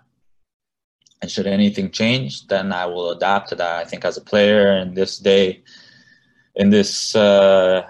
during these times, you have to be prepared for everything, and prepared to be able to play a 90-minute game tomorrow at any time. And so, the uncertainty is tough. It's tough on the mind and it's tough mentally, but as professionals, you have to be ready no matter what. And I think those things you can't control. All you can control is you being fit and ready and doing all the things that you can do so that when the time comes, you're ready to perform for Canada and your club. And so, for me, it's about always being ready, always being motivated. The motivation is to make the World Cup, and I will always think about that every day. So that's going to keep me going every day, even not knowing when these games will happen or if they'll happen. For me, as far as I know, there will be games in March, and myself and everybody else, I think will definitely be ready for that. Dave, for the senior team some 8 years ago in 2013, Is it possible to kind of sum up the difference in the teams between you walking in the door then and when you did for this January camp? I imagine it's totally different group and vibe. For sure, very different from the group that I came into. It was in March 2013. Much different, much more competitive. A lot of players, playing at good clubs, playing at a high level, and playing at their clubs regularly. I think that's a huge difference. I think before we had a lot of players that would come in. They were coming in because obviously they had a club and maybe they're at a good club or whatever, but they weren't playing regularly. But the pool wasn't that big 8 years ago as it is now, and the competitiveness now that it is to get into the national team. It's tough, and I love it. I wish it was like this 8 years ago, to be honest. But I'm happy with the way it is now. I'm very excited. The development, like I've said, has come a long way in this country, and it shows every time, every January camp. It gets better. I'm part of a better team in January. This team is better than the team that I was a part of last January, and last January was better than the team the January before that. So it's great. It's great to see. I think I was mentioning that actually with a few of the guys, and it's exciting. It's exciting to see, and super exciting to be a part of as well. Kind of the same lines of the talent of this country is producing now. It seems to have, with yourself and a lot of the younger players coming up, it seems to be kind of a golden generation of talent. Is it important to kind of make the most of this talent moving forward and trying to get this country in the Olympics, trying to get this country in the World Cup, trying to be competitive in the Gold Cup? How important is it to have success with this amount of talent on the team right now? Yeah, it's important. I mean, I think you can only call it a golden generation. You call these generations a golden generation based on their results and based on what they accomplish. And so, yes, we have a lot of talent, but it's only a golden generation if we qualify for Olympics, if we do well in the Olympics, if we qualify for the World Cup, do well in the World Cup, if we do well in the Gold Cup, fight to win the Gold Cup. I think then at that point you can call it a golden generation. We're still trying to find our make an imprint in world football and in CONCACAF and in the world. We're still developing as a team. We have now the talent there, so of course we can't waste it. We know this. We're well aware of this, but we're more excited about it than anything.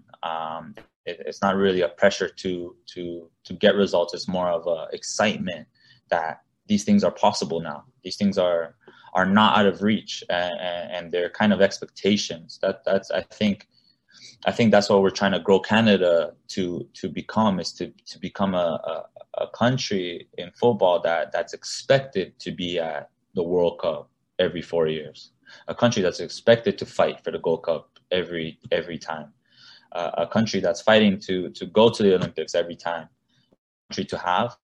It comes with actually accomplishing those things. So, yeah, this year is huge for that, I think. And I think once we start accomplishing those things, then we can recognize this maybe as a golden generation, or start to see it as a norm, which is, I think, which should be the objective. Is now all this talent coming up, we want it to become a norm and not really seen as, oh, this is going to be the golden generation of Canada. More like we want it to be seen as, this is what Canada produces. This is Canada soccer on the world stage. So there's a long way to go, but it's definitely now people can see it now, and like I keep saying it, it's super exciting. Jonathan, just to kind of, I guess, follow on from something Neil asked a couple of minutes ago, going back to what the squad was like when you first came into it and what it is now, the whole kind of footballing landscape in Canada has also changed considerably since you made your debut from Canada all those years ago. When you look at the rise of TFC, there's a league now in Canada, there's Canadian players playing at the top level overseas. How do you look back at that growth, and what do you think? I mean, folk talk about the golden generation. What do you think has led to that happening at this point? Well, I think obviously it's the putting the right people in place to make those changes, to strive to make the necessary decisions on how and what needs to be done. You know, is people, you know, now getting that experience to see how it is overseas in Europe or in South America, and see what are the common denominators of those countries that make them so successful. And I think Canada is now gaining knowledge of how it works, of the development from youth, from the grassroots up to the men's. So now we have that knowledge of how to do it, I think, and what needs to be done and how these players improve. Now we have a league. We have a league of our own, so there's more opportunities for kids now. I think there's more opportunities for more players to be playing professionally and be in a professional environment and to improve every day. You know, those things weren't available. Those resources weren't available 8 years ago or 10 years ago or 20 years ago. And it's normal. I think we're a little bit late. Canada is a young country when it comes to world football. We're very young, very, very young. You know, we're a little bit behind the other countries as far as experience and things like that. But we are gaining knowledge every day, sending coaches to do licenses overseas and things like that. So things are being done the right way in the world. And I think helping this country grow, and even the mentality of the country's changing, and the players, coaches, everywhere. All those things are helping the country develop, I think, and you know, as long as we keep on this path, there's, you know, the sky's the limit for Canada soccer, because there is a lot of talent in this country, a lot of talent, and so we need to find a way to allow as much talent as possible to grow to its potential.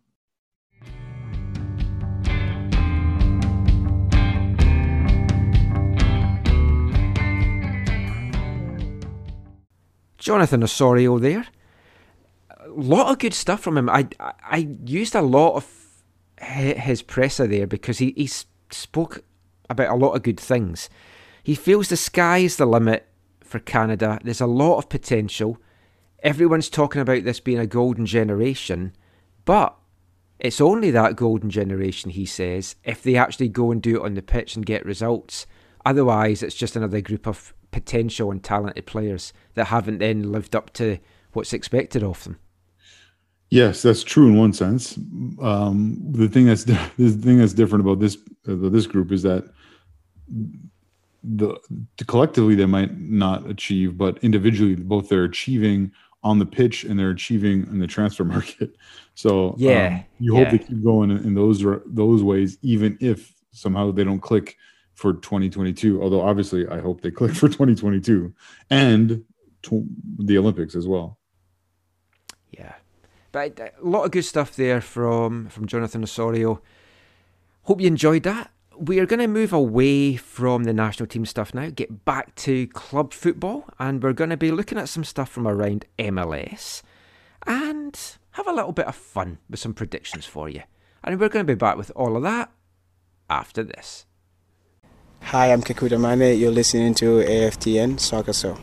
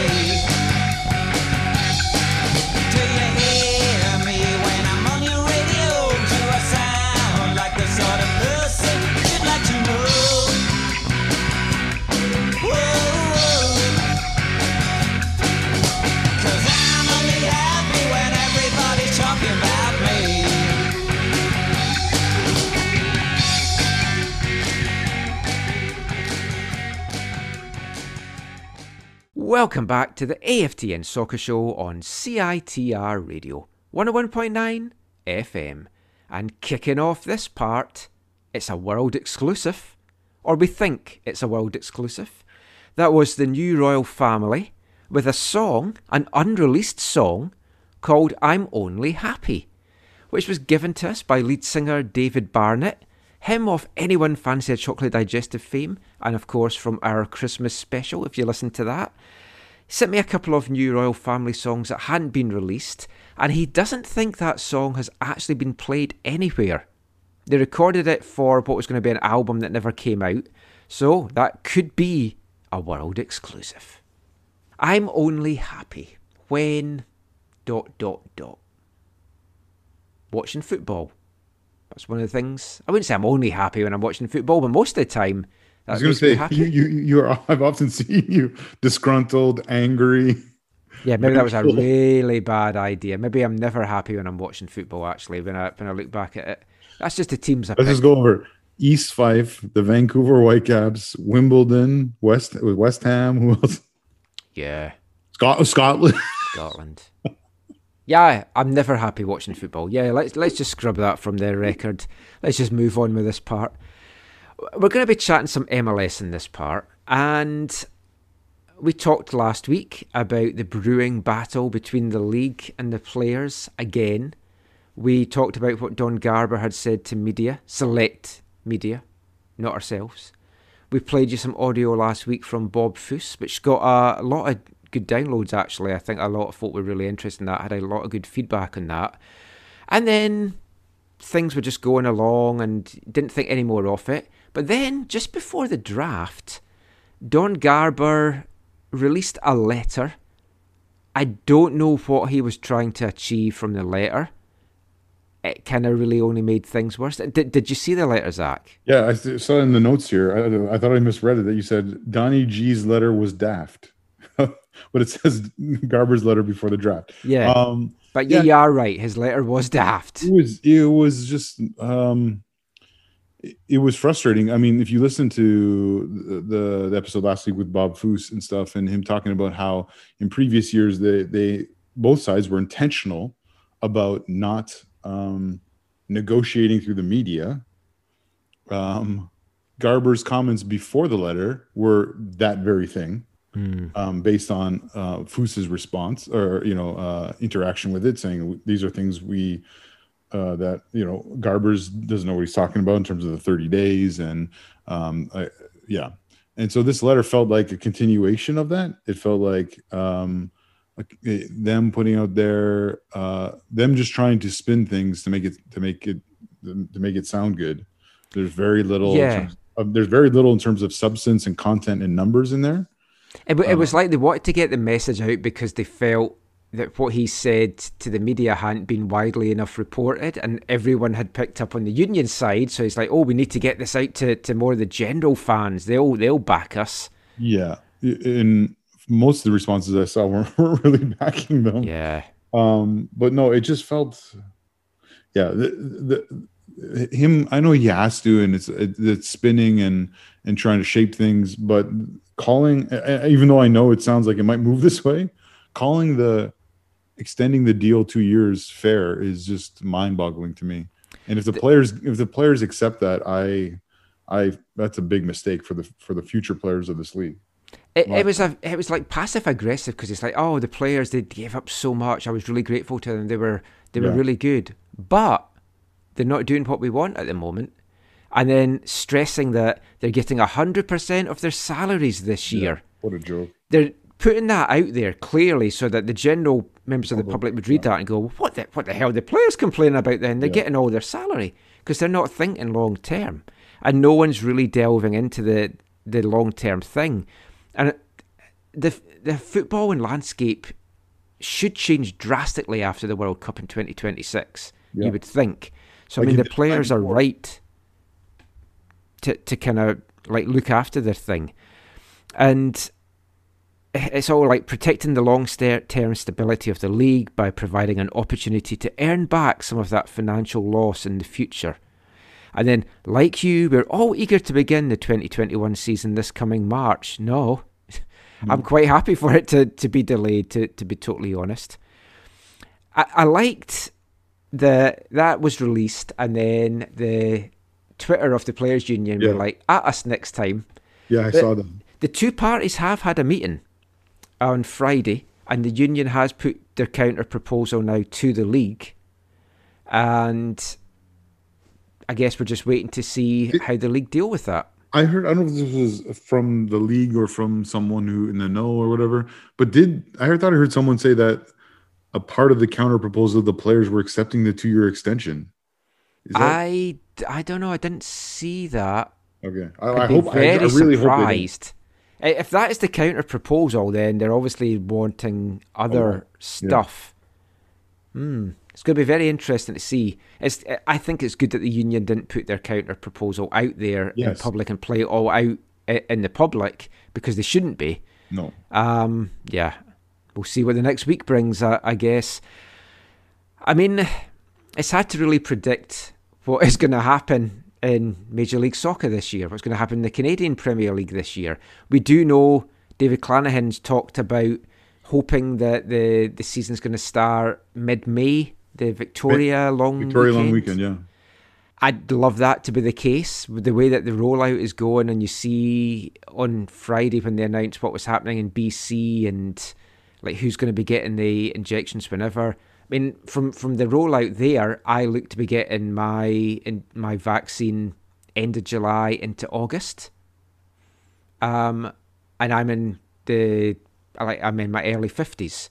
So you're looking at the general population that could be looking at August into September. So I think it's hard to see fans back anytime this year, I think. But if we can get some games in, if we can get a season going in CPL, I think that would be great. Yeah. I wonder, I mean, CPL, that is one thing. The MLS in their situation, obviously there's going to be some states where they're going to make whatever decisions they make, right? Well, yeah, I flicked on to watch CTV News at 6, and it wasn't on because it was the American football, and it was Kansas City and Buffalo, and it was in Kansas, and I'm just looking at all those people in the stadium, and I'm like, what the hell are you doing? How full was it? Was there any social distancing? Oh yeah, I mean there was social distancing, and they were using both tiers, and there was lots of gaps in between them. It just makes me uncomfortable just seeing crowds. I'm watching a lot of UK shows that were recorded before the pandemic. They seem to do a lot of my favourite like panel shows and big batch recordings in like January before all this was done. You're watching it and you're seeing audiences all close together, and you're like, oh, that just looks so weird. Folk hugging each other, contestants shaking hands, and it's like, ah. Yeah, you definitely know when they were shot. Yeah, it's going to take a bit of getting used to again, like seeing crowds and jumping about and folk close to each other in stadiums still just looks weird to me. Of course, as an East Fife fan, seeing crowds in a stadium just looks weird at the best of times. But I put a thing out on Twitter. It's a little bit of fun for this show to get some predictions for the season. Mm-hmm. And I wanted folk to give us a Whitecaps prediction, a MLS prediction, and a CPL prediction. So I'll give you mine. My Whitecaps prediction is the Whitecaps will not get their number 10 that they're out to get. They might get a guy that can play a number 10, but he's not going to be their number 10. So just to clarify, when you say that, you're saying they're not getting 1A, 1B, or 1C? Yes. Do you think they'll publicly admit that? No. Oh, okay. But it might not be a traditional out-and-out number 10 that they get, and it'll be spun that, oh, this guy can play a 10, something like that. Yeah. But when we were joking about... the pessimist. But when we're joking about things falling through, I tweeted a GIF from Plan 9 from Outer Space. I don't know if you've ever seen that movie. Oh, it's so terrible. It's so good.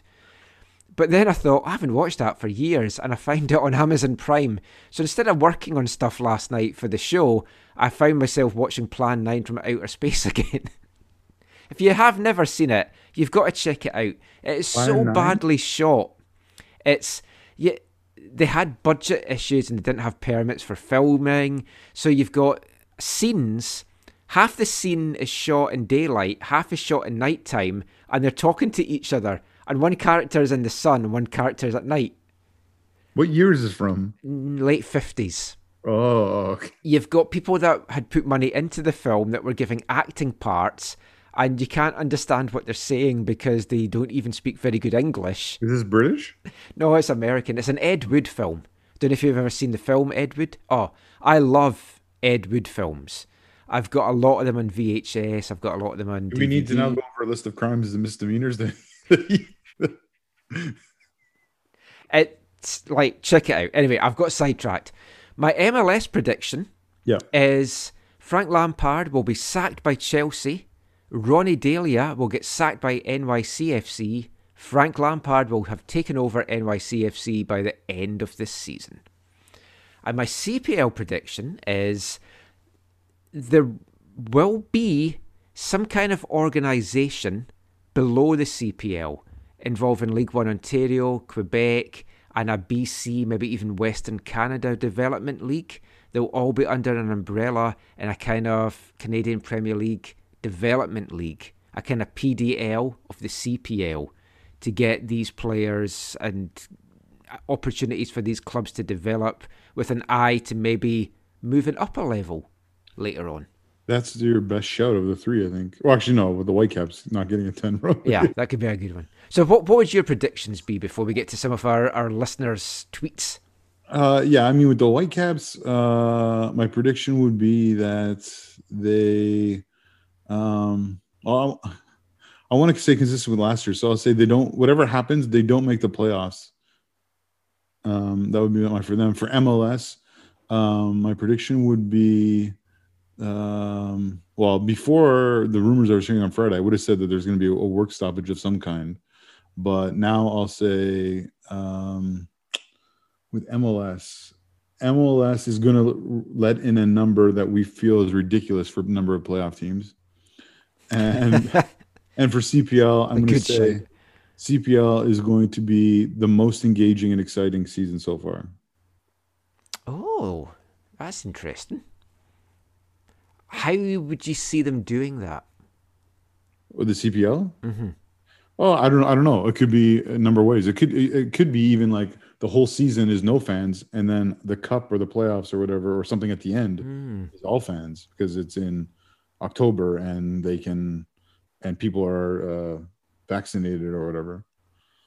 Yeah, I don't know that we'll get a full season in CPL. They'll get a season. I know. I was just saying, 20 to 30 game season, and then having like a either a single or double knockout like tournament or home and away cup thing at the end of the year. I'd like some bubble tournaments once I've had my vaccine, so I can go to them. And I wouldn't mind going to PEI because seriously considering moving there. I've actually been doing genuine research as to possibly moving there. We were meant to go there, I've spoken about this in the show before, on holiday in 2019. It's all going into one. And the research I did, I loved the place. It just looked my kind of place. So it's a possible retiral place that we are looking at. You know there's lots of snow there, right? I don't mind the snow. Okay. As I said, I like pissing in the snow. I think most people would have figured you more of as a Nova Scotia kind of guy, but yeah, PEI. I think the weather in Nova Scotia is a lot worse than PEI from what I can gather. Really? Not a lot, but it's worse. PEI doesn't look as bad as Nova Scotia. They're out there in the middle. I'd rather stay in BC, just affordability wise, like what I could get and what I can buy and stuff out there compared to what I could buy in the island here or something. And now with Zoom, we can do the show like this. If I can do an East 5 podcast, #1 rated East 5 podcast in the You're world. also the #1 East 5 blog, right? Yes. It's amazing. Even after my 2-year hiatus, I came back and I was still #1. Let's get to some of the readers' predictions. Daniel Wynn, for his Whitecaps one, says the Whitecaps don't get their ideal attacking mid. This is going to be a trend in these predictions. For MLS, Inter Miami fires their head coach at the end of 2021. Phil Neville? Yeah, we're going to talk about Phil Neville in a little bit. And for the CPL, Ottawa folds and is replaced by a team in Quebec. I think we'll get a team in Quebec. I'm not sure about Ottawa folding. Well, did you hear about how Ottawa is the only team that didn't get federal funding? No. Because they were like a new organization or something. All the other teams apparently got some kind of federal money, like businesses got in Canada, or you could apply for it. But apparently Ottawa didn't qualify, I think because of their newness or something like that. And that would be something that would make possibly their parent company decide to pull out if it was another difficult year. Interesting. Yeah, I hope it doesn't happen as much as I don't like what the Fury, a number of things about the Fury from the preceding years. Yeah. I kind of hope it's not another whole soap opera for some of the supporters over there. I think you'll like this. Just a Whitecaps prediction, this one from Dennis at Den_Moraine. The Whitecaps say they will sign some significant players in the transfer window after the next.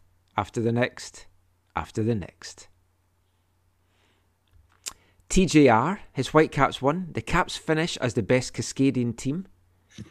MLS, Columbus win the Supporters' Shield but don't make the MLS Cup. And for CPL, 2 new teams are announced, one in Quebec and one off either Saskatchewan or BC. All very likely, I think. Well, maybe not the Caps finishing as best in Cascadia, but the CPL one is definitely likely. Aaron Campbell, our good friend and former writer at AFTN.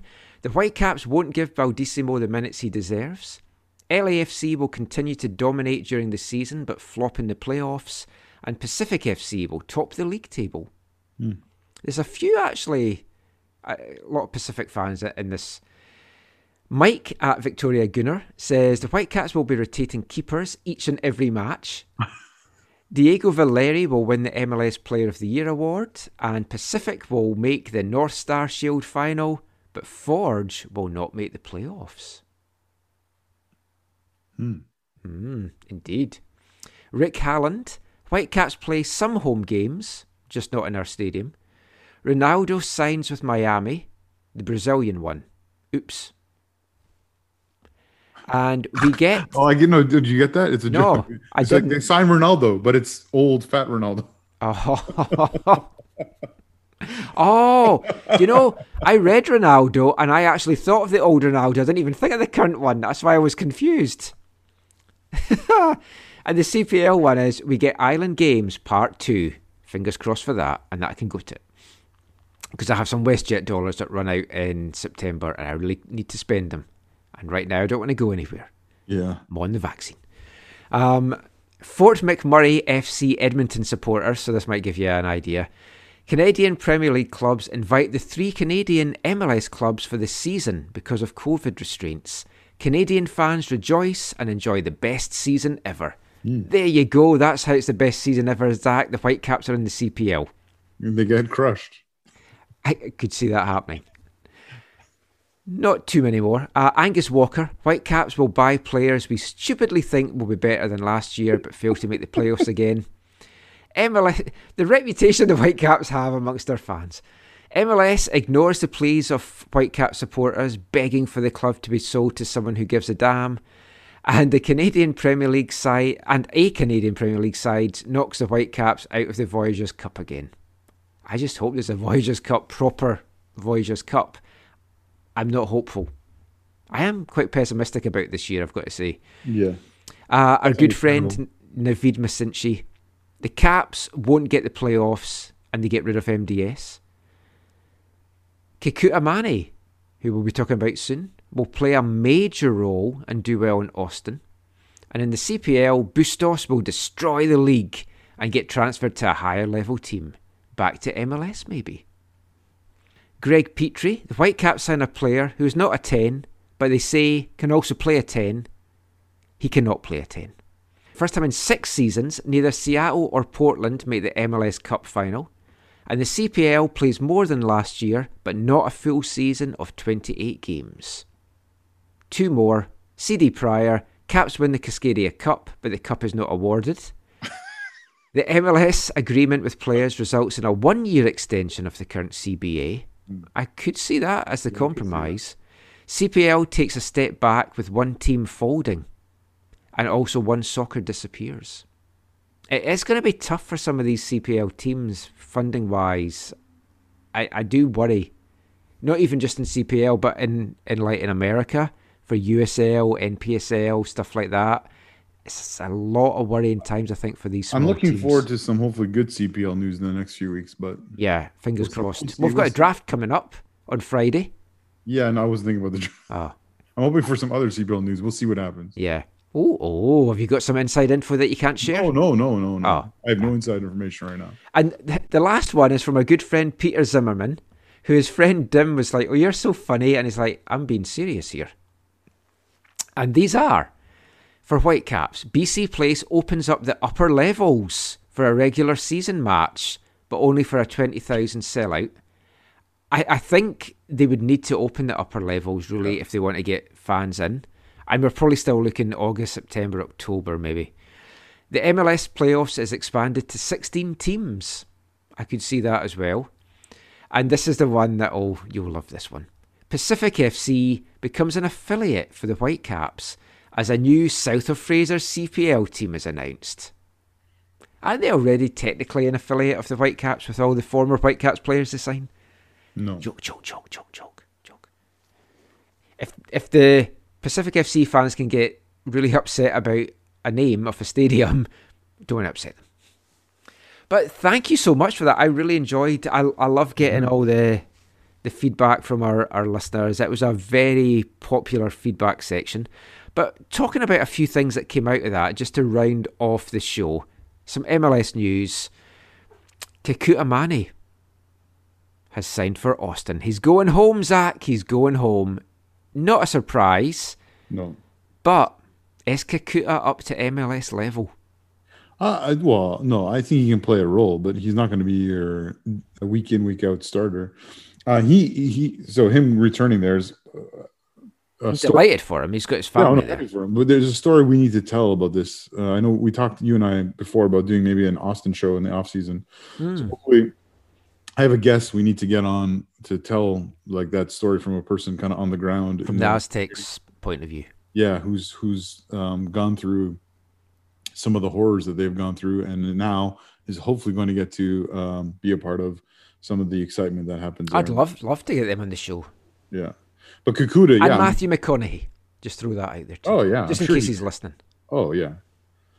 I'm not saying that's the main reason I'm going on all these Austin calls. They get to know me. I get in. I'm like, Matthew, my wife's just read your book. Has she? She just read it. She loved it. She said it was fantastic. She's not really one for like autobiographies and stuff, but she really I saw him enjoyed promoting it. I haven't read it though. He seems a really nice guy actually, and he's been through a lot. But yeah, Scooter going there. This is surely his last chance to be a. What was his contract player. just up in Columbus? Was he like a free agent or he like he did nothing there really, and didn't do much in Cincinnati, and I think it's not a risky signing in that you kind of know what you're getting. Yeah. I worry his best days are behind him, but maybe this is what he needs to How old rekindle. is he now? I mean, I'm going to look it up. I'm going to say 27 or 28, but Okay. let's just check. Yeah, it's on like 26. again. He's still just 26. So again, people went on and on about Robbo's approach to management and dealing with players and stuff, or whatever.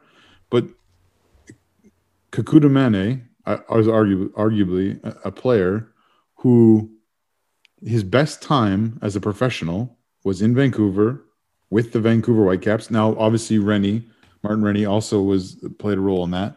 But so like there was a lot that they did right, or there was a lot in this is an example of how they dealt with a player, I think, really, really well, and they did some good things to help him progress. It's just unfortunate. Like he's one of those players where I think. So this is just my take on things. Is that as anyone in your job or whatever, you can get distracted by outside things. They can become distracting or take away your focus or usurp your energies. And I think, I think that's part of the Kekuta Mane story. Yeah. Because he a has young talents. guy. He definitely has talents. Yeah. A young guy, a footballer, good looking guy, doing young guy stuff goes off the rails a little bit. Yeah, he didn't help himself here with a few things like his timekeeping. Yep. Stuff like that. It's a lot of it's immaturity. Yep. And he is just 26. It's like he's still 26. Yeah. Oh my. He's so young. Not young, but if this unlocks him, I'll be delighted for him because I really like Scooter. We'll get him on the show. Like I was joking, obviously, about the Austin stuff. I've actually really enjoyed going on their calls because I'm still fascinated by like new clubs launching because I come from a country where it's all old established clubs, but to actually start a club from scratch, and I know the way they got it isn't great, but it fascinates me seeing these clubs start. The way this team is starting isn't great. I agree with you, but again, there's a bigger story that we need to talk about. And they've done so much right, and they've got the naming rights of their stadium on Monday. I like their jersey design. I like their crest. They're sold out, right? Yeah. Yeah, their logo is a circle and a tree, right? Yeah, I really like it.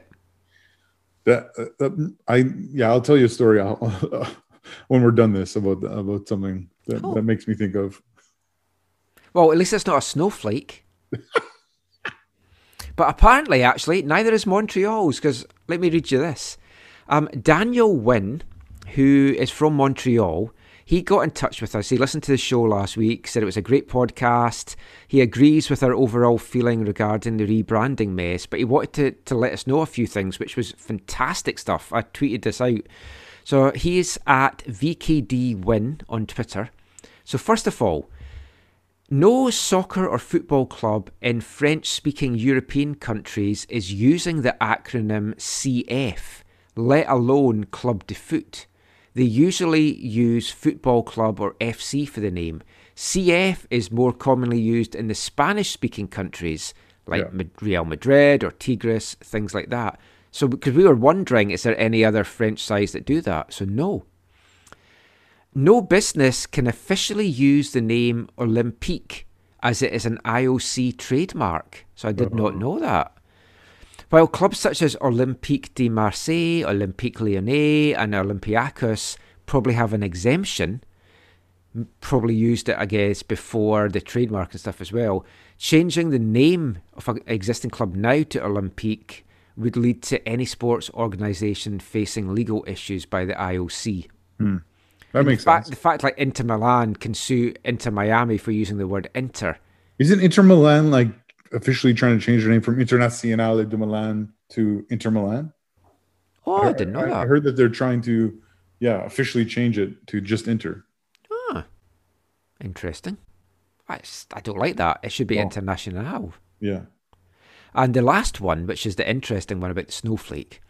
During French radio interviews, Montreal Crest's creator, Justin Kingsley, mentioned that the crest does not represent a snowflake.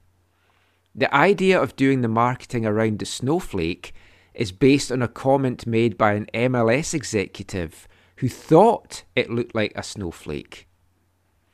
So I said, so what is it then? What is it meant to be? What did they say? And he said, some gibberish about representing the city of Montreal with the M's and the arrows.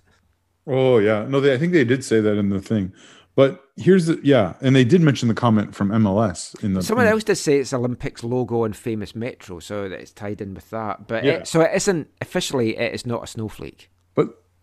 But then why did that one guy talked about being a snowflake like on the thing? Yeah. I just think as a response to the Twitter stuff from the day before, or whatever. So they did not look like it came off not good in that whole thing. Like they put something out, it got leaked, they heard the criticism, and they tried to defend the criticism the next day, which made they should just have said, even weaker. I know you think this is a snowflake, it's not. Yeah. But yeah. And instead they said, no, we're all snowflakes and we make a wall together and we're the Blizzard. Toronto Blizzard, the new one. Like, so bad. Oh.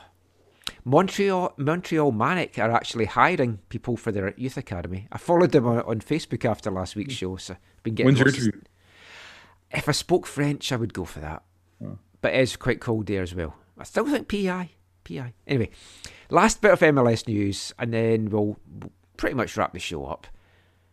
Phil Neville was appointed Inter Miami manager. Yeah. I think it's a disaster waiting to happen. It could be a car crash. Maybe I'm proved wrong. He's just so inexperienced for taking this on. He's inexperienced just in general in football management without coming to a league where it's completely alien to anything that he knows. I don't know, Michael. He owns a football club. I think he knows what he's doing. He owns an English football club that does not have to deal with weird shit. I'm just I know. I'm just making fun. Yeah, I mean, it's... I was hoping to be on his introductory press conference, but Inter Miami will just not add me to their mailing list to get on the calls. Oh. I've been trying all week, and I just wanted to go on the call. Because you're Scottish? Maybe. I just wanted to go on and went, Phil, I really want to know your memories of playing for Man United against East Fife in that 1995 friendly at Bayview when you came on as a second-half sub. Talk us through that day and just how special it was for you. That would be so good. I would wear my strip that we wore that day, which was a special tartan strip for the occasion. That would be awesome. I will get him. I will ask him that question. I believe it. If he comes here... It lasts that long. Oh, yeah, that's true. I was going to say, if he comes here, but yeah, you'll be out by then. Anyway, that is it for our MLS chat. Before we round the show off, though, we've got to have this week's wavelength. I promised you some different kind of sounds this month. We've had a reggae song. Now we're actually going to have a little bit of rockabilly. Do you like some rockabilly, Zach? You look like a guy that would like rockabilly. Yeah, I look like that. I could do with or without it. I'm not really a fan, but I'm down the bottom of the football wavelength songs at the moment. So this is a song from 2009, but it's from a punk band, or a punk new wave band, that came out in the late 70s, early 80s, but they changed their style completely. 10 Pole Tudor. Don't know if you know about them. They did Swords of a Thousand Men. Who Killed Bambi? Who Killed Bambi? Who Killed Bambi? No, not ringing any bells. Okay. Anyway, this is a song from their 2009 album. Made it this far. This is 10 Pole Tudor with Football Rockabilly.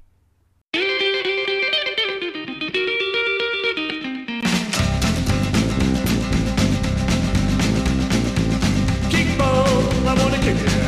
I wanna get my goal. I breathe for it to cricket. It's got a bigger ball. Here I am on a football pitch. I'm running down the wing. I wanna get it in. I'm ready to go. Give me that ball. Give me that ball. I want to get my goal. I want to get that ball. I press it on the shoulder. I press it on the mat. I press it on the knee. Press play to me. Do me, do me, do me, do me, do me, do me, do me, about it over here. I don't mean a football league. It's no professional. We don't play Wembley. No, no. Whoa, ba-doom-ba, la-ba-doo-ba, ooh, bless my soul. Whoa, ba-doom-ba, la-ba-doo-ba, ooh, let's go. I punch it on the shore, punch it on the mat, punch it on the knee. First play to me. Do-me, do-me, do-me, do-me, do-me, do-me, do-me, back it over here. I don't mean the football league, no professionality. We don't play Wembley, we can't get in an alley.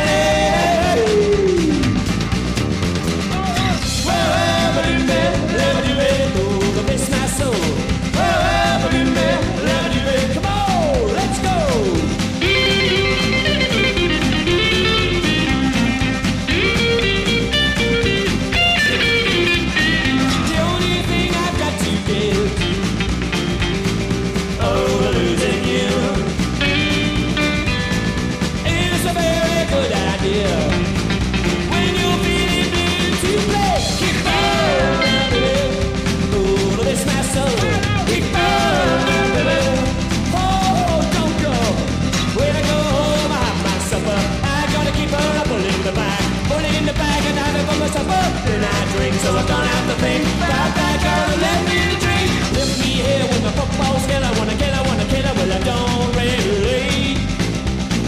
The only thing I've got to do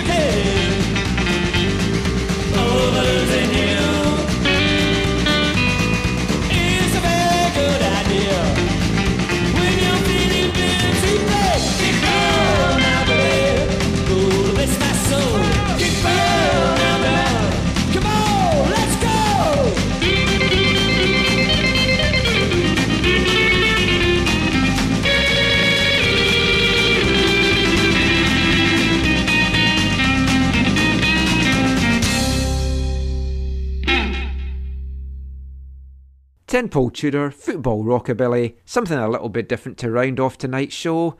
That is it. Thank you for staying with us for another filled episode. Just before we go, let everyone know where they can find you online, Zach, and any final comments that you want to make. On Twitter, it's at ZacharyAM. And yeah, stay safe, and especially if that snow comes. Yeah, fingers crossed we get. Or when? Some I guess snow. when it comes. Right? I love the snow. I want it to come. Oh yeah. Do you want to build a snowman? Do you want to come out and play? I don't know how the song goes. I've got a special carrot. You should see what I did with it today. Yep.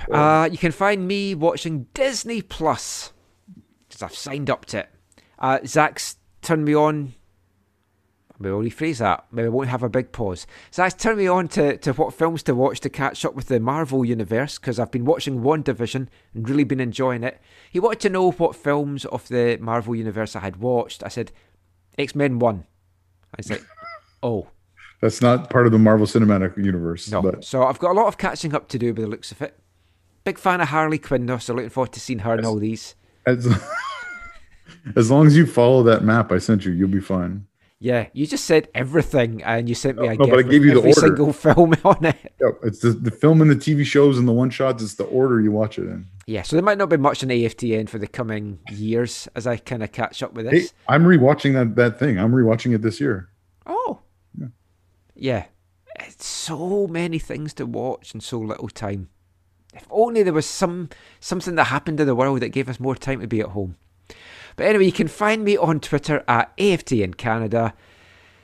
Give us a follow on Instagram at AFTN Soccer. And please like, subscribe, turn on notifications on our YouTube channel, AFTN Canada on YouTube. We'll be back next week with another fun-filled show. Going to have some interviews I'm working on, hopefully to bring you in next week's show as well. Maybe with a little CPL bent with the draft coming up on Friday. I'm going to have some stuff that I wrote for some site. I have no idea what it was, but it was about the draft and the Canada West, sort of my top four. I'll tweet that out when it comes out. But anyway, until then, thanks for listening. Take care. And mon the Caps. Let's get that number 10.